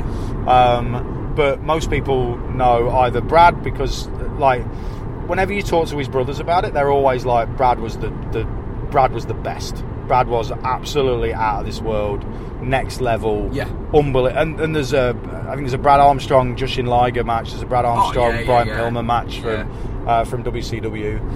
He was special. He was genuinely something special, and I understand. And it's not just down to sort of brotherly love between those guys. They waxed lyrical about how good he was, how he could turn his hand to anything, and. You know, it's just like knowing those guys, and they're two of the nicest people I've ever met, Scott and Brian. Like, so nice, awesome. And so Brad Armstrong's a good shout. So the very excited young man, long-time listener, first-time tweeter, Scroobius Pip. Who that? As J. Cole once asked. He's asked us a few questions, hasn't he? He's just gone off on one, hasn't he? Because he's like, it's my network, I'll do what I want. Must be lagered up. Yeah, he's known for that lagering. That's what the kids call it. Who is more convincing as a heel than Paul Robinson? ? How good would Rhea Ripley be as a Diesel? Let's do one question at a time. Okay. Let's do one question at a time. Who's a more convincing heel than Paul Robinson? No one.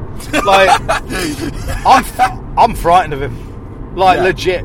Like, I'm absolutely fucking terrified of him. He is the most terrifying human being I've ever met. Me and Glenn were chuckling today because there was someone at the ballroom who Robbo was getting in their face, and the minute Robinson turned their back, they stood up and like squared up to him. So it was on the screen side, wasn't it? I watched him do it. And we were like, that's the funniest thing in the world ever, because I wouldn't even have the bollocks to do it behind his back. So fair play to you if that was you today in the ballroom. The thing is, as well, is obviously we know him, and he is not like that backstage. Although he does have a way of, like, you know Ray Winston. I mean, not personally, but yeah. So you know, when Ray Winston plays someone in a film, yes, he's playing Ray Winston. Yeah, like if Ray Winston was in a fucking Shakespeare, we're like, it's just fucking dagger off scene for me. It's Ray Winston playing Ray Winston. Yeah. His character is Ray Winston. Yeah. Like, Robbo's a bit like that.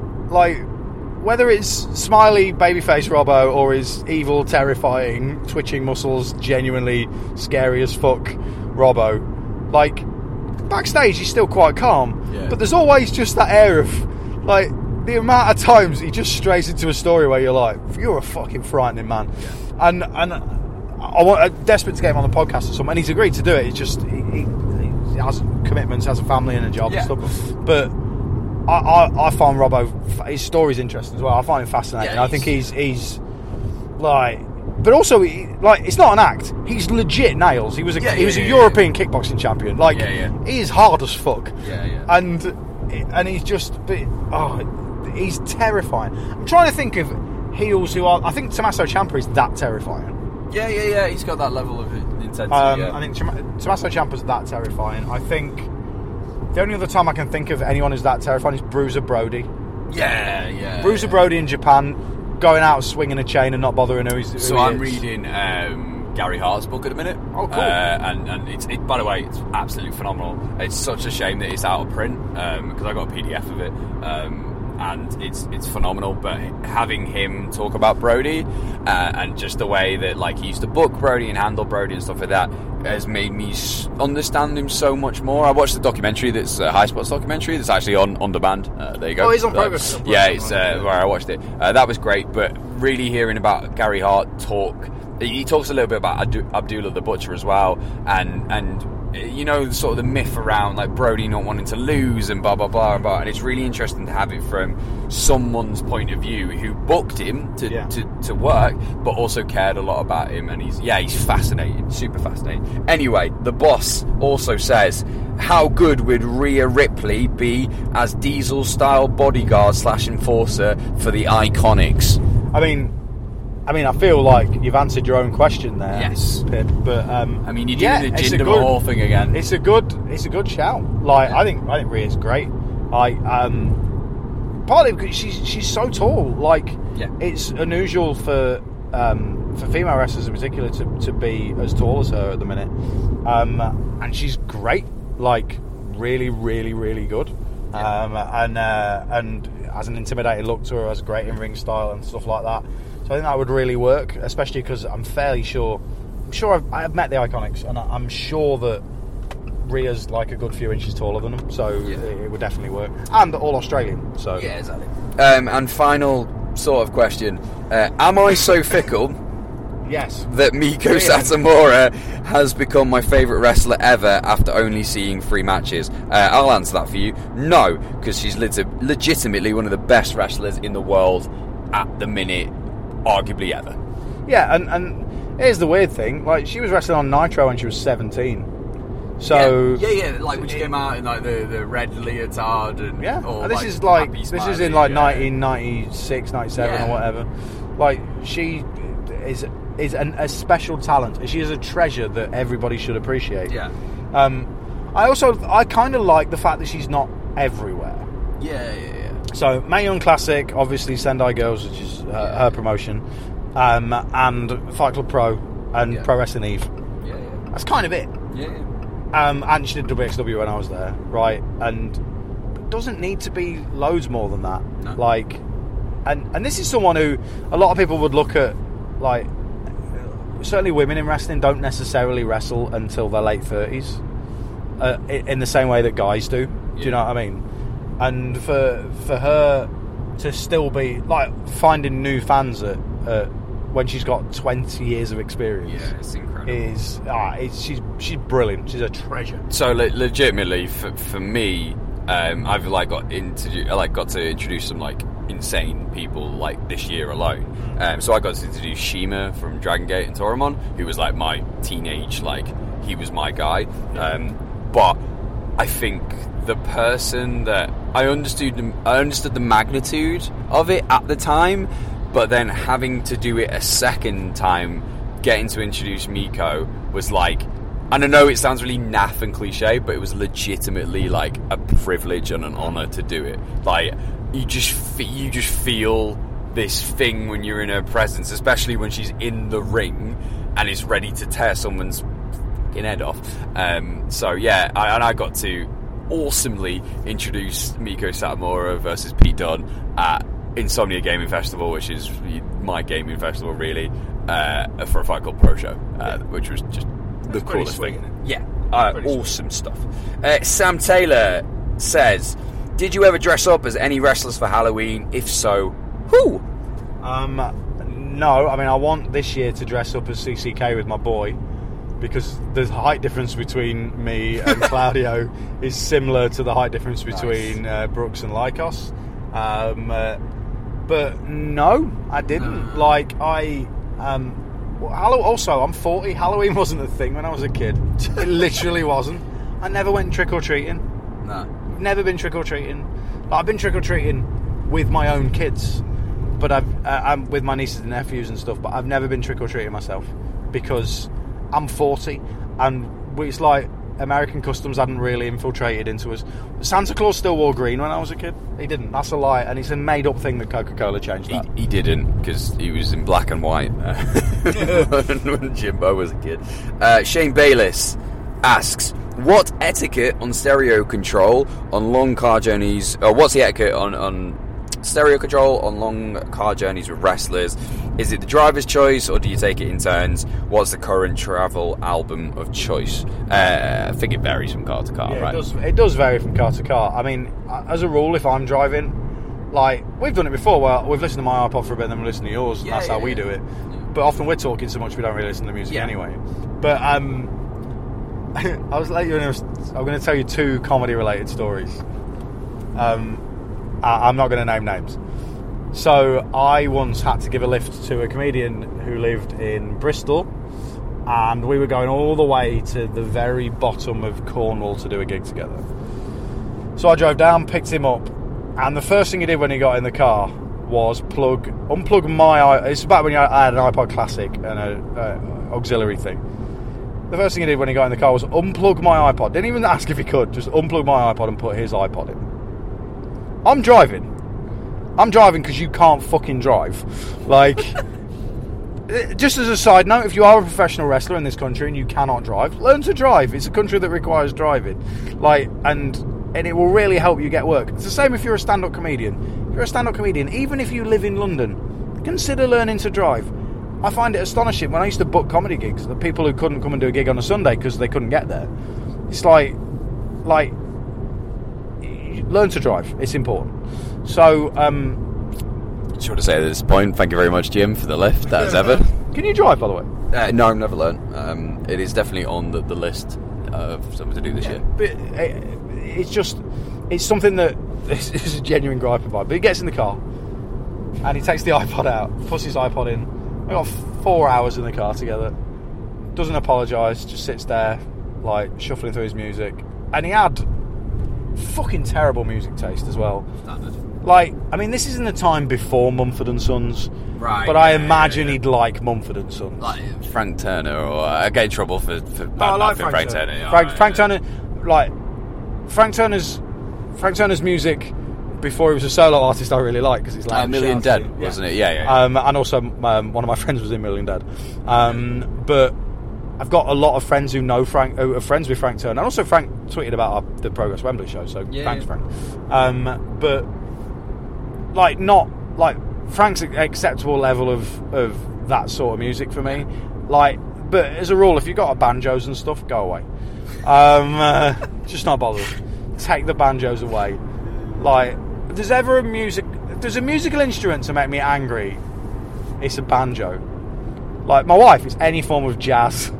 She's like, she would rather tuck and roll out of a car on a journey than ever listen to jazz. Mine's like country music. Never spend any time with Pete Dunne. He loves country. But it's country music or folk music. See, it's that folky indie kind of. Oh, we're so wistful, and we got a banjo, and now we're going to do some songs about love and flowers. There was a lot of that shit. Like, there was... Like, I don't think there was a riff. There was not a riff in 4 hours. On the way back, he tried to do the same thing, and I put my hand over his hand and went, "Do you want to walk?" Because I'd literally... And then he was quite an oppressive, tedious human, because some comedians are. Sometimes I am. Other story I'm going to tell you involves 2 comedians, and this, if you're a comedian, listen to this. This is a famous circuit story that you already know. I'm not going to name the 2 comedians, but one of them's Australian. The Australian comedian is in a car with a English comedian. English comedian likes to talk about himself a lot. It's not me, by the way. I'm not English. English comedian is talking about himself, and he starts talking about an album that he's recorded. Keeps going on about his album, how good his album is, how amazing his album is, and they're driving basically across the Yorkshire Moors or something like that. An Australian comedian goes, "Oh, this album sounds pretty good. How much are you knocking these out for?" And he goes, "Oh, they're like a tenner." Australian comedian, whilst driving, gets £10 out of his wallet, hands £10 to English comedian, goes, "Can I have one of those?" And he goes, "Yeah, sure." Gets one out of his bag, gives a CD to Australian comedian, who immediately winds his window down and throws it out and just carries on driving. And I love that story. It's a good story. That's a very funny story. You definitely met the Australian comedian. Yeah. I think I've heard that story before. Yeah. Okay, so I was going to save it to last, but I think we have vetoed. We've discussed this question prior, and Jim is happy to answer it. Gary Palmer asks, not sure if this falls into the don't be a dick category. Where was the faceless angle going to go, and why do you think it didn't work out? I legit can't remember where it was meant to go. We've joked about it on the podcast a couple of times, and if you ever see me, John and Glenn do Q&As and stuff, we joke about it there because, like, I think as wrestling promoters we have a fairly decent hit rate of stuff working. That was a thing that didn't work. We thought it was a clever idea, but I think the main issue with it was that eagle-eyed people amongst you may have realised that it wasn't always necessarily the same people playing the faceless. No. And I think that was the main issue that we had. Eventually we did Are you telling me it's like the Black Scorpion? It's like the Black Scorpion, but not as obvious. And eventually we did fall into the same four people playing them. And then it got better. But then we then made the change. The change was using it as the vehicle to bring Nathan Cruz back and do Cruz and Ligero, and from that point on it kind of got better. But I genuinely, when we were doing all the mad shit like the raffle and the putting stuff up in the toilets in the ballroom and stuff like that, I can't even remember where it was going. Partly because, and it's not me throwing either of my colleagues under the bus, but it was an idea I was 100% on board with, but it wasn't necessarily my idea to start with. And it's not that I've had some fucking terrible ideas that luckily my colleagues have stopped me doing. I mean, giving me a job was one of them. I mean, it's awful. But yeah, like, I legit can't remember where it was going. But I think we reacted when we realised it wasn't working, we were like, okay, it's not working. What can we do to fix it? And we fixed it, and then we went on, we got the origin out of it, and I think that ended up being okay. But not everything works. Like, it'd be brilliant if when I one day retire from wrestling, I can go, hey, everything we did in Progress ever was brilliant. Nah, because it's not.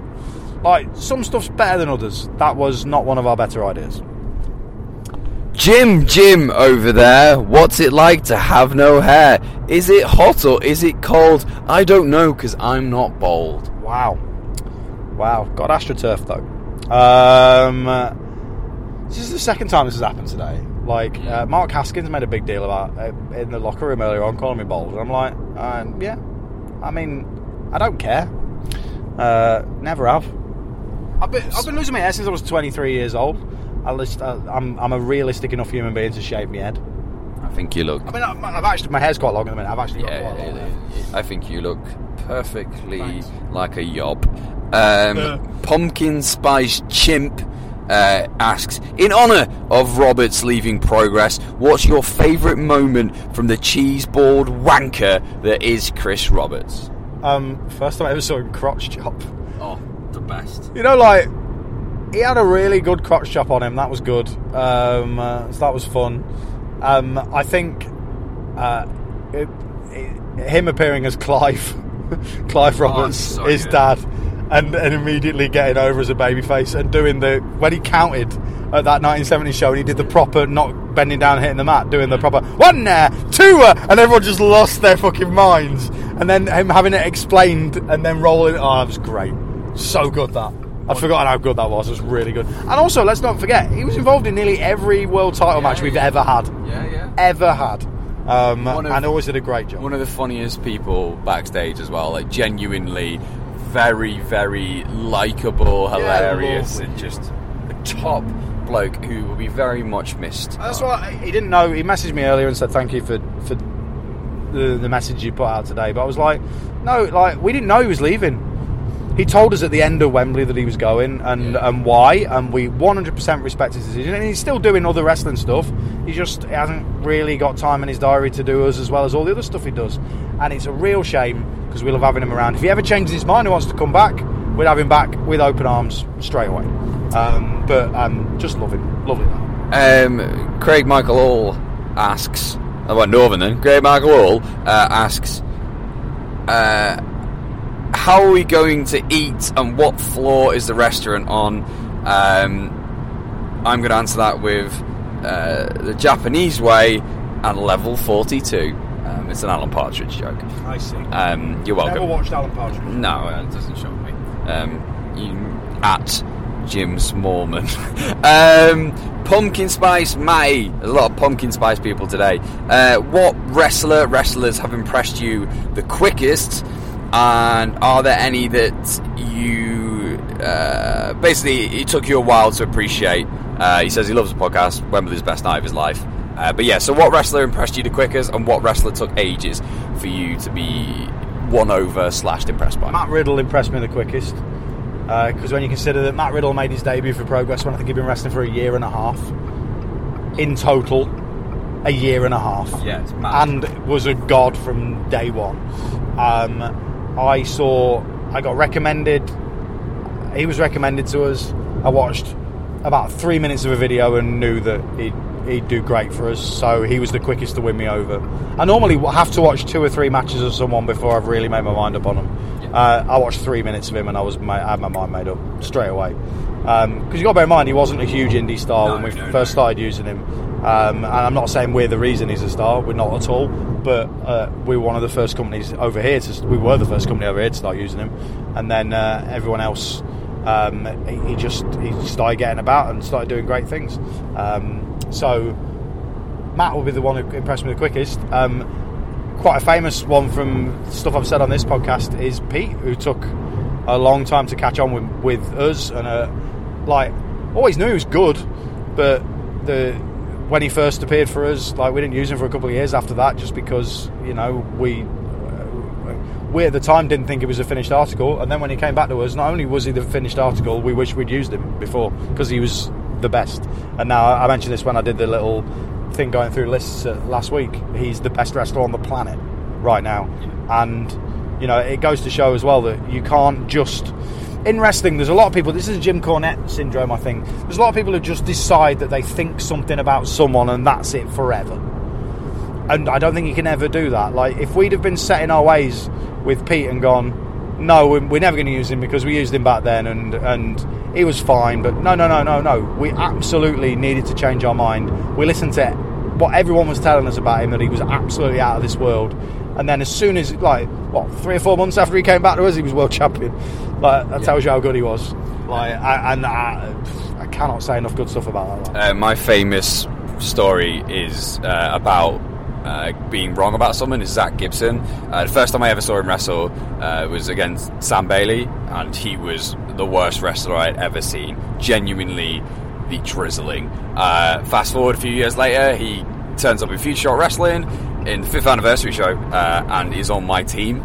We're both wearing CM Punk-esque shorts. There's a photo out there, it's hilarious.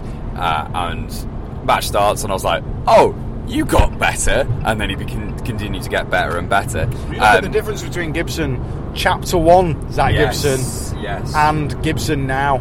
Fuck me, he's good. But what's even funnier is I didn't just make that mistake once, I made it twice, because in Future Shock, Jack Gallagher and Zach Gibson wrestled for the Future Shock Championship.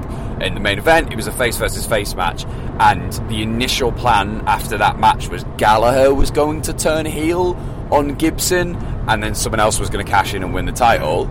And it basically got decided that Gibson should turn heel and Gallagher should be the babyface. And I remember going, that'll never work.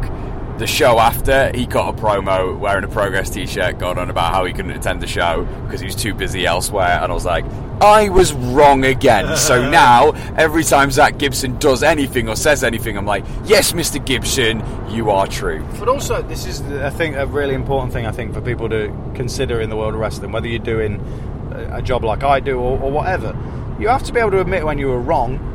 Like, I'm wrong all the time, and I'm pretty good at doing it. Like, you know, not everything I suggest is good. Not everything I suggest works. You know, both within the company between the three of us, or when we actually put the products out there. Like, not everything's great. Like, you're very deluded if you think everything you do is great. And I think if you are willing to admit when you're wrong, then you tend to get the averages right of being right. So that's my idea anyway. Like, I'm very good at going, I was wrong, and just apologising and getting on with it. Like, we're only human. Like, you can't get everything right. Wise words from an indecent man, as a rapper once said. I like you controlling the mic. I love it. This should be the regular setup. Dylan Shah asks, if you could book Rhea Ripley in Progress for a one-off match, who would you like her to face? A lot of Rhea Ripley love tonight. I like it. Toni Storm. Be alright, wouldn't it? Yeah, be well good. Toni Storm or Jordynne Grace or Ginny or Millie McGuire. Like, they'd all work. Yeah. But I think Tony's the most obvious one to leap out of. I like it. Make the Aussies fight. Jack Lizell, list any terrible thing you'd rather do than face a Walter one-on-one. I mean, luckily, never going to happen. Not a wrestler. I don't know. So here's the thing. If you said to me, like, how much money? Let's say wrestling was a shoot, right? Let's say wrestling was a shoot, and like Walter's the champion of terrifying shoot wrestling. You, not a trained fighter, Walter, a trained fighter. Yeah. How much money? Bearing in mind, if it's a real fight, someone's going to stop it when it gets too bad. How much money for you to take that fight? A la Homer Simpson when he's fighting his way through the boxcar league. Not much though, but like, you should know this by now. There's something a little bit not wrong with me, and I've got a little bit of like, what's the worst that could happen? Until I'm. So I willingly got hit with a chair several times, hit with a cricket bat, and knocked the fuck out and lost some hearing because I was too lazy and too uncoordinated to learn how to do it for real, to learn how to do it in a safely work way, so I just got murdered. So I'd be like, I don't want to ever take a Walter chop, but if I had to take one, right, so for the good of my company, I would take one. What's minimum wage now? What's annual minimum wage? Like £7.80 an hour. I've never employed anyone at minimum wage, so I don't know. So what about like 12 or between 12 and 14 grand? I'll be like, yeah, I'll have a go. I don't know, like, if I could buy a car with the money. You know what I mean? If I could buy a decent car, the NHS, better than a Fiat. The NHS still exists at the minute, alright, and they're very good at their job, and I love and support them, so they'll take care of me, and I'll be like 12 to 14 grand richer. Here's the weird thing, right? I kind of like the idea of the crowd reaction of taking something like that. Like, I like the crowd reaction of being hit with a chair. I know it sounds stupid, but it'd be different now. But, you know, it's fine. Right, Blakey on the buses. It is. Why am I doing such old man jokes? Oh my god! Welcome to the 60s. Blakey, who should be the next star to come up from NXT? So from NXT to the main roster. I think Tommaso, really, because I think he's the best villain in all of wrestling. I just think he's an absolute superstar. Or Velveteen. I was going to say Velveteen. I think Velveteen. There's so much about. I look at Velveteen and see so much Shawn Michaels in him. Like, I think he's got the ability to be the next sort of HBK sort of level character. I think he's absolutely special. But then again, people can come up from NXT and shock you. Like, who remembers when they did the draft and Alexa Bliss got called up and everyone went, Alexa Bliss. Oh yeah, well, look at her now. She's absolutely wonderful. Jobby Dove, I believe that is. This is a great question. This is the one I saw before, and I was like, yes. Yourself and Matt in a 6-man tag. You each get one comedian and one current wrestler as partners. Who do you pick? Comedian. Now we're going, like, is the comedian going to be doing acts of violence? Oh, Or is the comedian going to somehow be doing comic relief? Because we're basing it on good comic ability or who I think is going to be really good. It's your choice. It's your choice. I mean, if it's anyone that's good in a fight, I'm picking Sully O'Sullivan, who is our mate, because he's seen some things. Or maybe Danny Sutcliffe. I know who I'm going to pick though. Who? Tony Jameson. You seen how much CrossFit that lad does? He does do a lot of CrossFit. Yeah, his overhead press is well good. He does do a lot of CrossFit. I would pick, comedian wise, I'd probably pick. Oh, this is hard. Yeah. This is genuinely hard. Do you know who'd be good? Quite a sensible pick. Dara O'Brien. He's rangy. He's Irish. I'm going to pick Nathan Caton because he's been in loads of Progress shows. Yeah. He's a fairly big lad. I think he gets the concept of wrestling. Oh, I love this. Always the booker. Yeah, and then we've got to pick a wrestler each. Walter again. Walter. All right. He's going to chop you to death. Well, I'm going to pick Timothy Thatcher, because who doesn't want to see me, Tony Jameson, and Timothy Thatcher in a unit? What I love is it just looks like the gradual erosion of muscle as you go down the line. Tim made of granite. Tony does CrossFit. Matt can't eat bread. Yeah, Matt's also here. Matt turned up. Yay! We'll be called Cross Camp. Is what we'd be called. Nice. Yeah, see, you've got a name and everything. Yeah, we've got branding.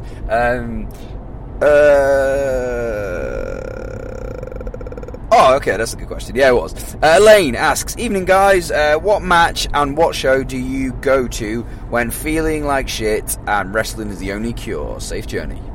Either this year or last year's Super Strong Style, or ECW Heatwave 1998, or Money in the Bank 2011. Nice. Or I like Halloween Havoc shows from WCW, in particular 96, which has got Ray and 97. Yeah, because that was going to be my choice too as a go-to match. That or Rey Mysterio versus Kurt Angle from SummerSlam 2003. Nice. It's the opening match. It's the greatest opening match of any wrestling show, in my opinion, because they tore the house down. It's the one where they just go for the sprint and Ray appears behind Kurt Angle, does a springboard into the scissors. Yeah, that match. I also don't like. I watched WrestleMania X7. Yeah, good shout. So I rarely choose Progress, not because I don't love the matches, because I absolutely just adore. Noting this on your permanent record. No. The reason why I don't always choose Progress is because I don't like actually listening to my own commentary. Because like It's one of the reasons I never used to be able to watch the shows when I was doing the comms. I hated it. It's because I really want to enjoy the match, but the problem is if I hear my own voice and I hear myself doing commentary, I start critiquing myself. So it always takes me a while to watch shows back. Also, I cried 2.5 weeks later because I didn't cry at Wembley or any point around the Wembley thing. So John messaged we obviously have a WhatsApp group because it's 2018, and a WhatsApp group between the three of us. And he was like, "I've cried so many times." John's a very emotional robot. Oh yeah. And he's the crier out of the three. And he's like, "I've cried so many times watching this back." He says, "You guys are going to be in tears when you watch it." I didn't cry when I watched it. I was just pleased. I was just like, "Oh, it was a good show. It was fucking long." Yeah. Oh, it's long. Because I kept on joking with Adam, who does social media. I was like, I've got a really ugly cry in me. It's going to come soon. And Glenn got quite emotional about Doug Williams and various wrestlers. Choked up, but I never. Yeah. But so I forgot about it, and then I was like, oh, I should probably watch that main event back, and just burst into tears the minute the match started because I was like, this was special, and also I was really proud of myself, and I was like, oh, good. It was. I'm super proud of the show. It's a great show. Yeah. Like that main event. It's a weird experience. Yeah. But the only time I got really like close to being emotional on the show was, like my wife and my son came in the interval. We went down to ringside so I could have some photos taken with them and stuff. And my wife just went, "Yeah, it'd be great if your mum saw this." And that was the only time. But I just didn't do it upset. It was just that, like, because I missed my mum. So like, but even then, I don't cry very often. I'm a bit like, which is weird because I think I'm very in touch with saying whether I'm happy or sad or whatever. And whether I love something or whether I don't love something. But I just don't. Oh, you've nearly got me a few times on Progress shows. But I don't get him, like, and I mean all that stuff I say in the ring. It's not just said for the sake of it, like. But I just don't get choked up. I got a little bit choked up at the start of the show today when I tried talking about Leicester, and I've done it a couple of times when I've talked about things like when I've talked about Trav in the ring, Chris Travis in the ring, and stuff like that. Stuff like that gets to me, but I tend to power through it.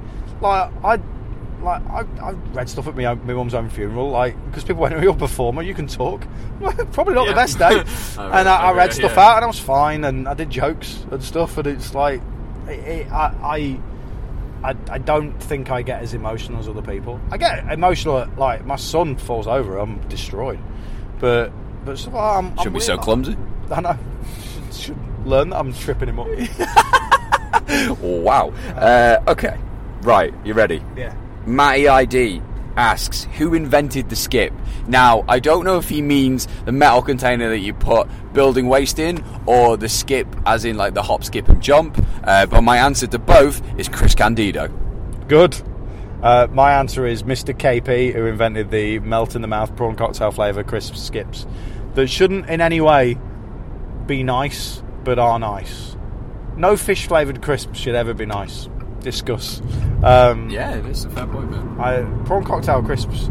Prawn cocktail is a revolting thing anyway. Mm-hmm. You're going to get some prawns, you're going to put them on old iceberg lettuce, then you're going to put a mixture of mayo and ketchup on them and pretend it's ritzy. Hey, some more crisp-based banter is a sentence I never thought I'd say. I discovered today via Vicky Haskins, the very lovely Vicky Haskins, that Cheetos are vegan.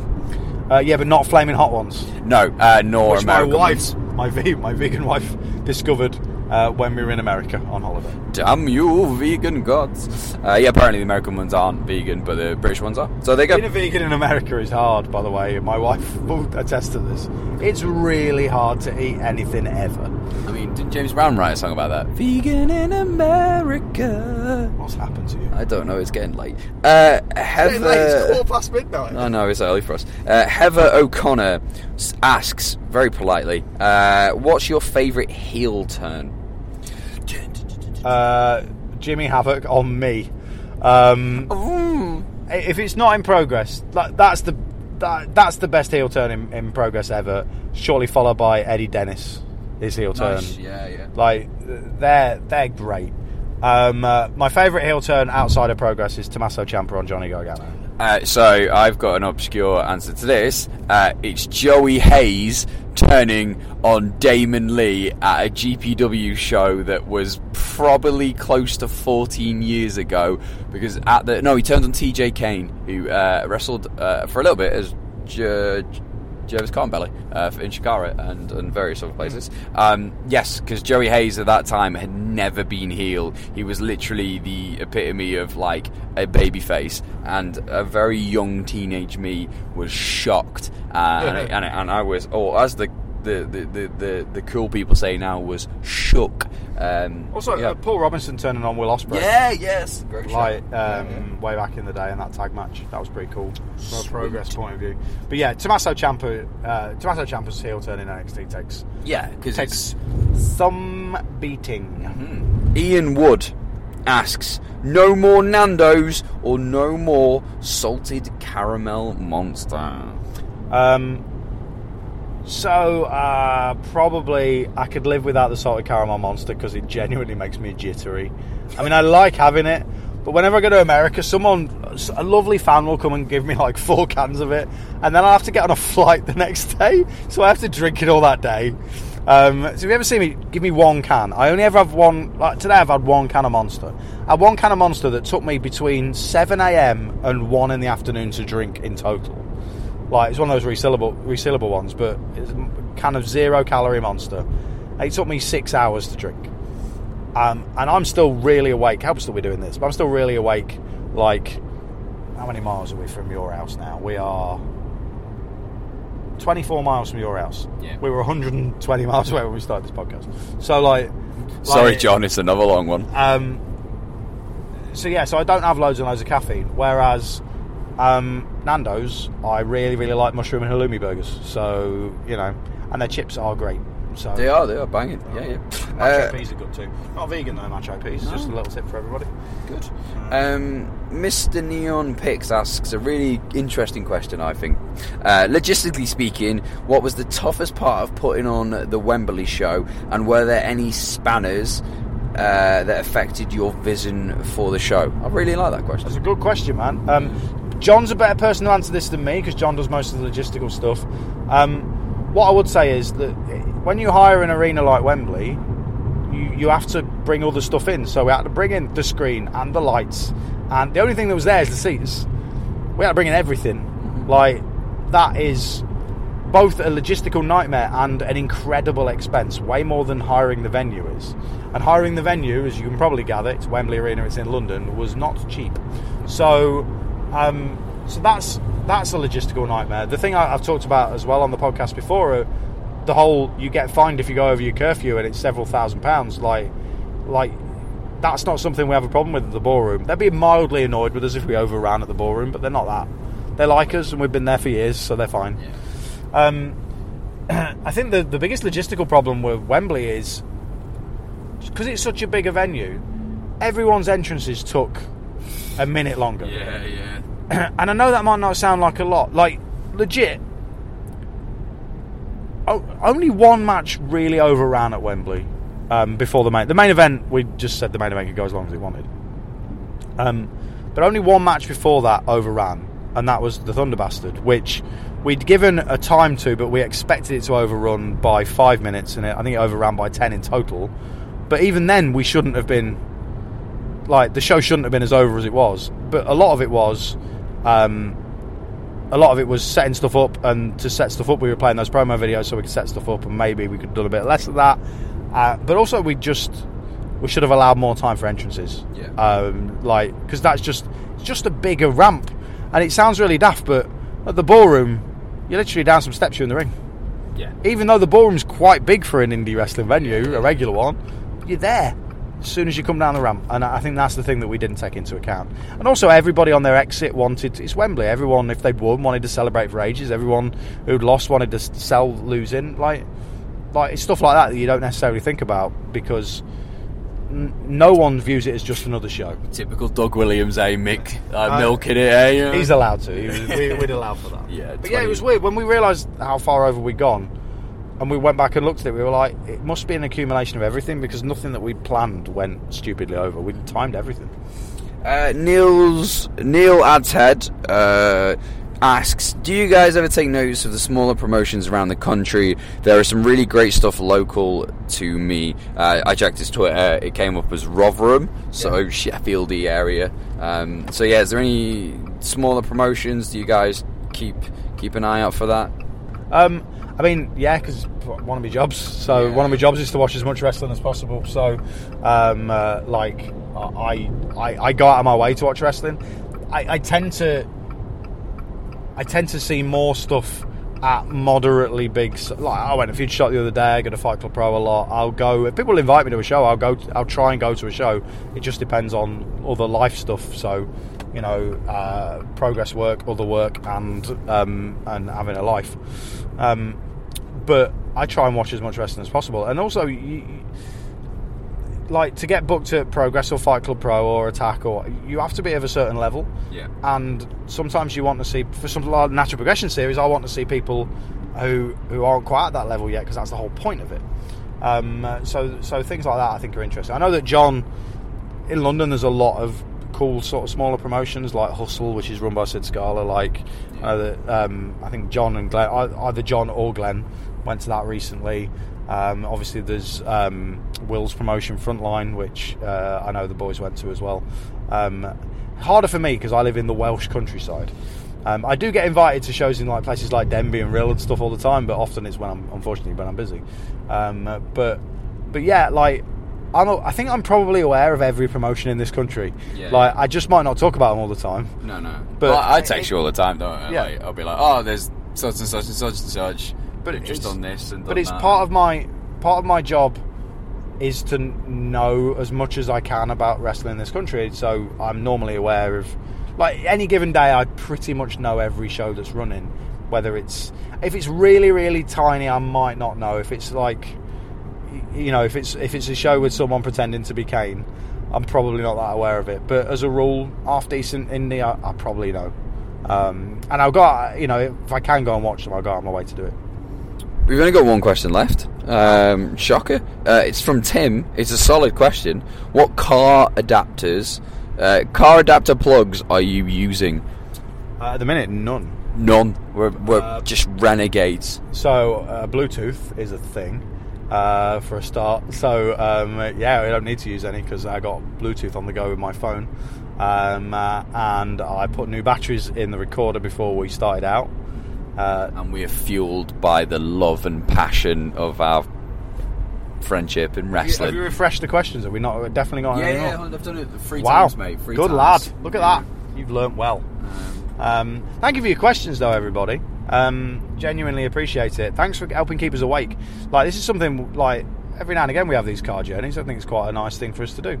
Isn't it, Matthew? Yeah, I really enjoyed it. It was fun. It was good. Kept me out of trouble. I mean, which we do need to do from time to time. But no, thank you everybody for your questions. Much appreciated. We're just getting to the juncture where we're meant to get off, which does seem to be closed. Which feels like the most stereotypical way for us to end this journey is to realise we can't actually get off the M6. Brilliant. This is the bit where, like, this podcast descends into like a Blair Witch Project-esque, like, just random cuts of us going back and going. Oh no, I think we can. I think we can get off. Okay. Yeah, we can get off. Oh, it's junction 19, you see. Yeah. Normally I get off at 20 because I get on the M56. No. 19. Matthew, do you need to plug anything? Feel free to plug some stuff if you do. I don't have to, but you can follow me on Twitter at MRichardsHost. I'm on Instagram as well. Yeah, just come and say hiya. I'm going to be doing a little bit less wrestling now that I've finished up with Fight Club Pro. I probably should take this opportunity to thank them for 2 and a bit of the best years possible, and I love them genuinely very dearly. Trent and Zaki especially for giving me an opportunity and letting me do my little thing, and I'm really thankful for it. And I know we like to say Progress is one big family, but I think it extends to Fight Club Pro as well. It always make me feel. I always feel part of it when I go down there. Yeah. They're good people, very good friends of ours. Yeah, so nice one for that. But yeah, like I'm always knocking around at shows. If there's Progress, come and say hello, and yeah, that's pretty much it. Nice. My stuff to plug: jimsmallman.com/book. Buy the book for the love of God. I'm just doing, you know, that thing in The Simpsons. There's 3 types of advertising that join the Navy advertising. Yeah. There's 3 types of advertising: subliminal, liminal, and superliminal. They're like, okay, what's superliminal? It just opens a window and goes, "Hey, join the Navy!" The guy just goes, "Okay." I just have visions of you in an Alan Partridge-esque situation where you're selling your book in a train station. I mean, it's going to happen. But yeah, buy the book. ProgressWrestling.com, demand-progress.com. Yeah, do all that. Watch wrestling and enjoy it. Whatever you want to watch, just watch it. It's all good, isn't it? But it does help me if you watch Progress, especially through legal means. But yeah, but just watch what you want and be happy, because wrestling's nice. Wrestling's made me happy today, so cheers. And obviously support everything on the Distraction Pieces Network, because it's all great. That's it. Good work, Matt. Thanks. Good night, everybody. Bye. Imagine the softest sheets you've ever felt. Now imagine them getting even softer over time. That's what you'll feel with Boll & Branch's organic cotton sheets. In a recent customer survey, 96% replied that Boll & Branch sheets get softer with every wash. Start getting your best night's sleep in these sheets that get softer and softer for years to come. Try their sheets with a 30-night guarantee. Plus, get 15% off your first order at bollandbranch.com. Code BUTTERY. Exclusions apply. See site for details. Planning for your next trip? Elevate your travel style with Quince. Quince has all the jet-setting essentials you'll want for your next getaway, like European linen, premium luggage options, buttery soft Italian leather bags, and so much more. And is all priced at 50 to 80% less than similar brands. Plus, Quince only works with factories that use safe and ethical manufacturing practices. Pack your bags with high-quality essentials you'll be wearing for vacations to come with Quince. Go to quince.com/pack for free shipping and 365-day returns.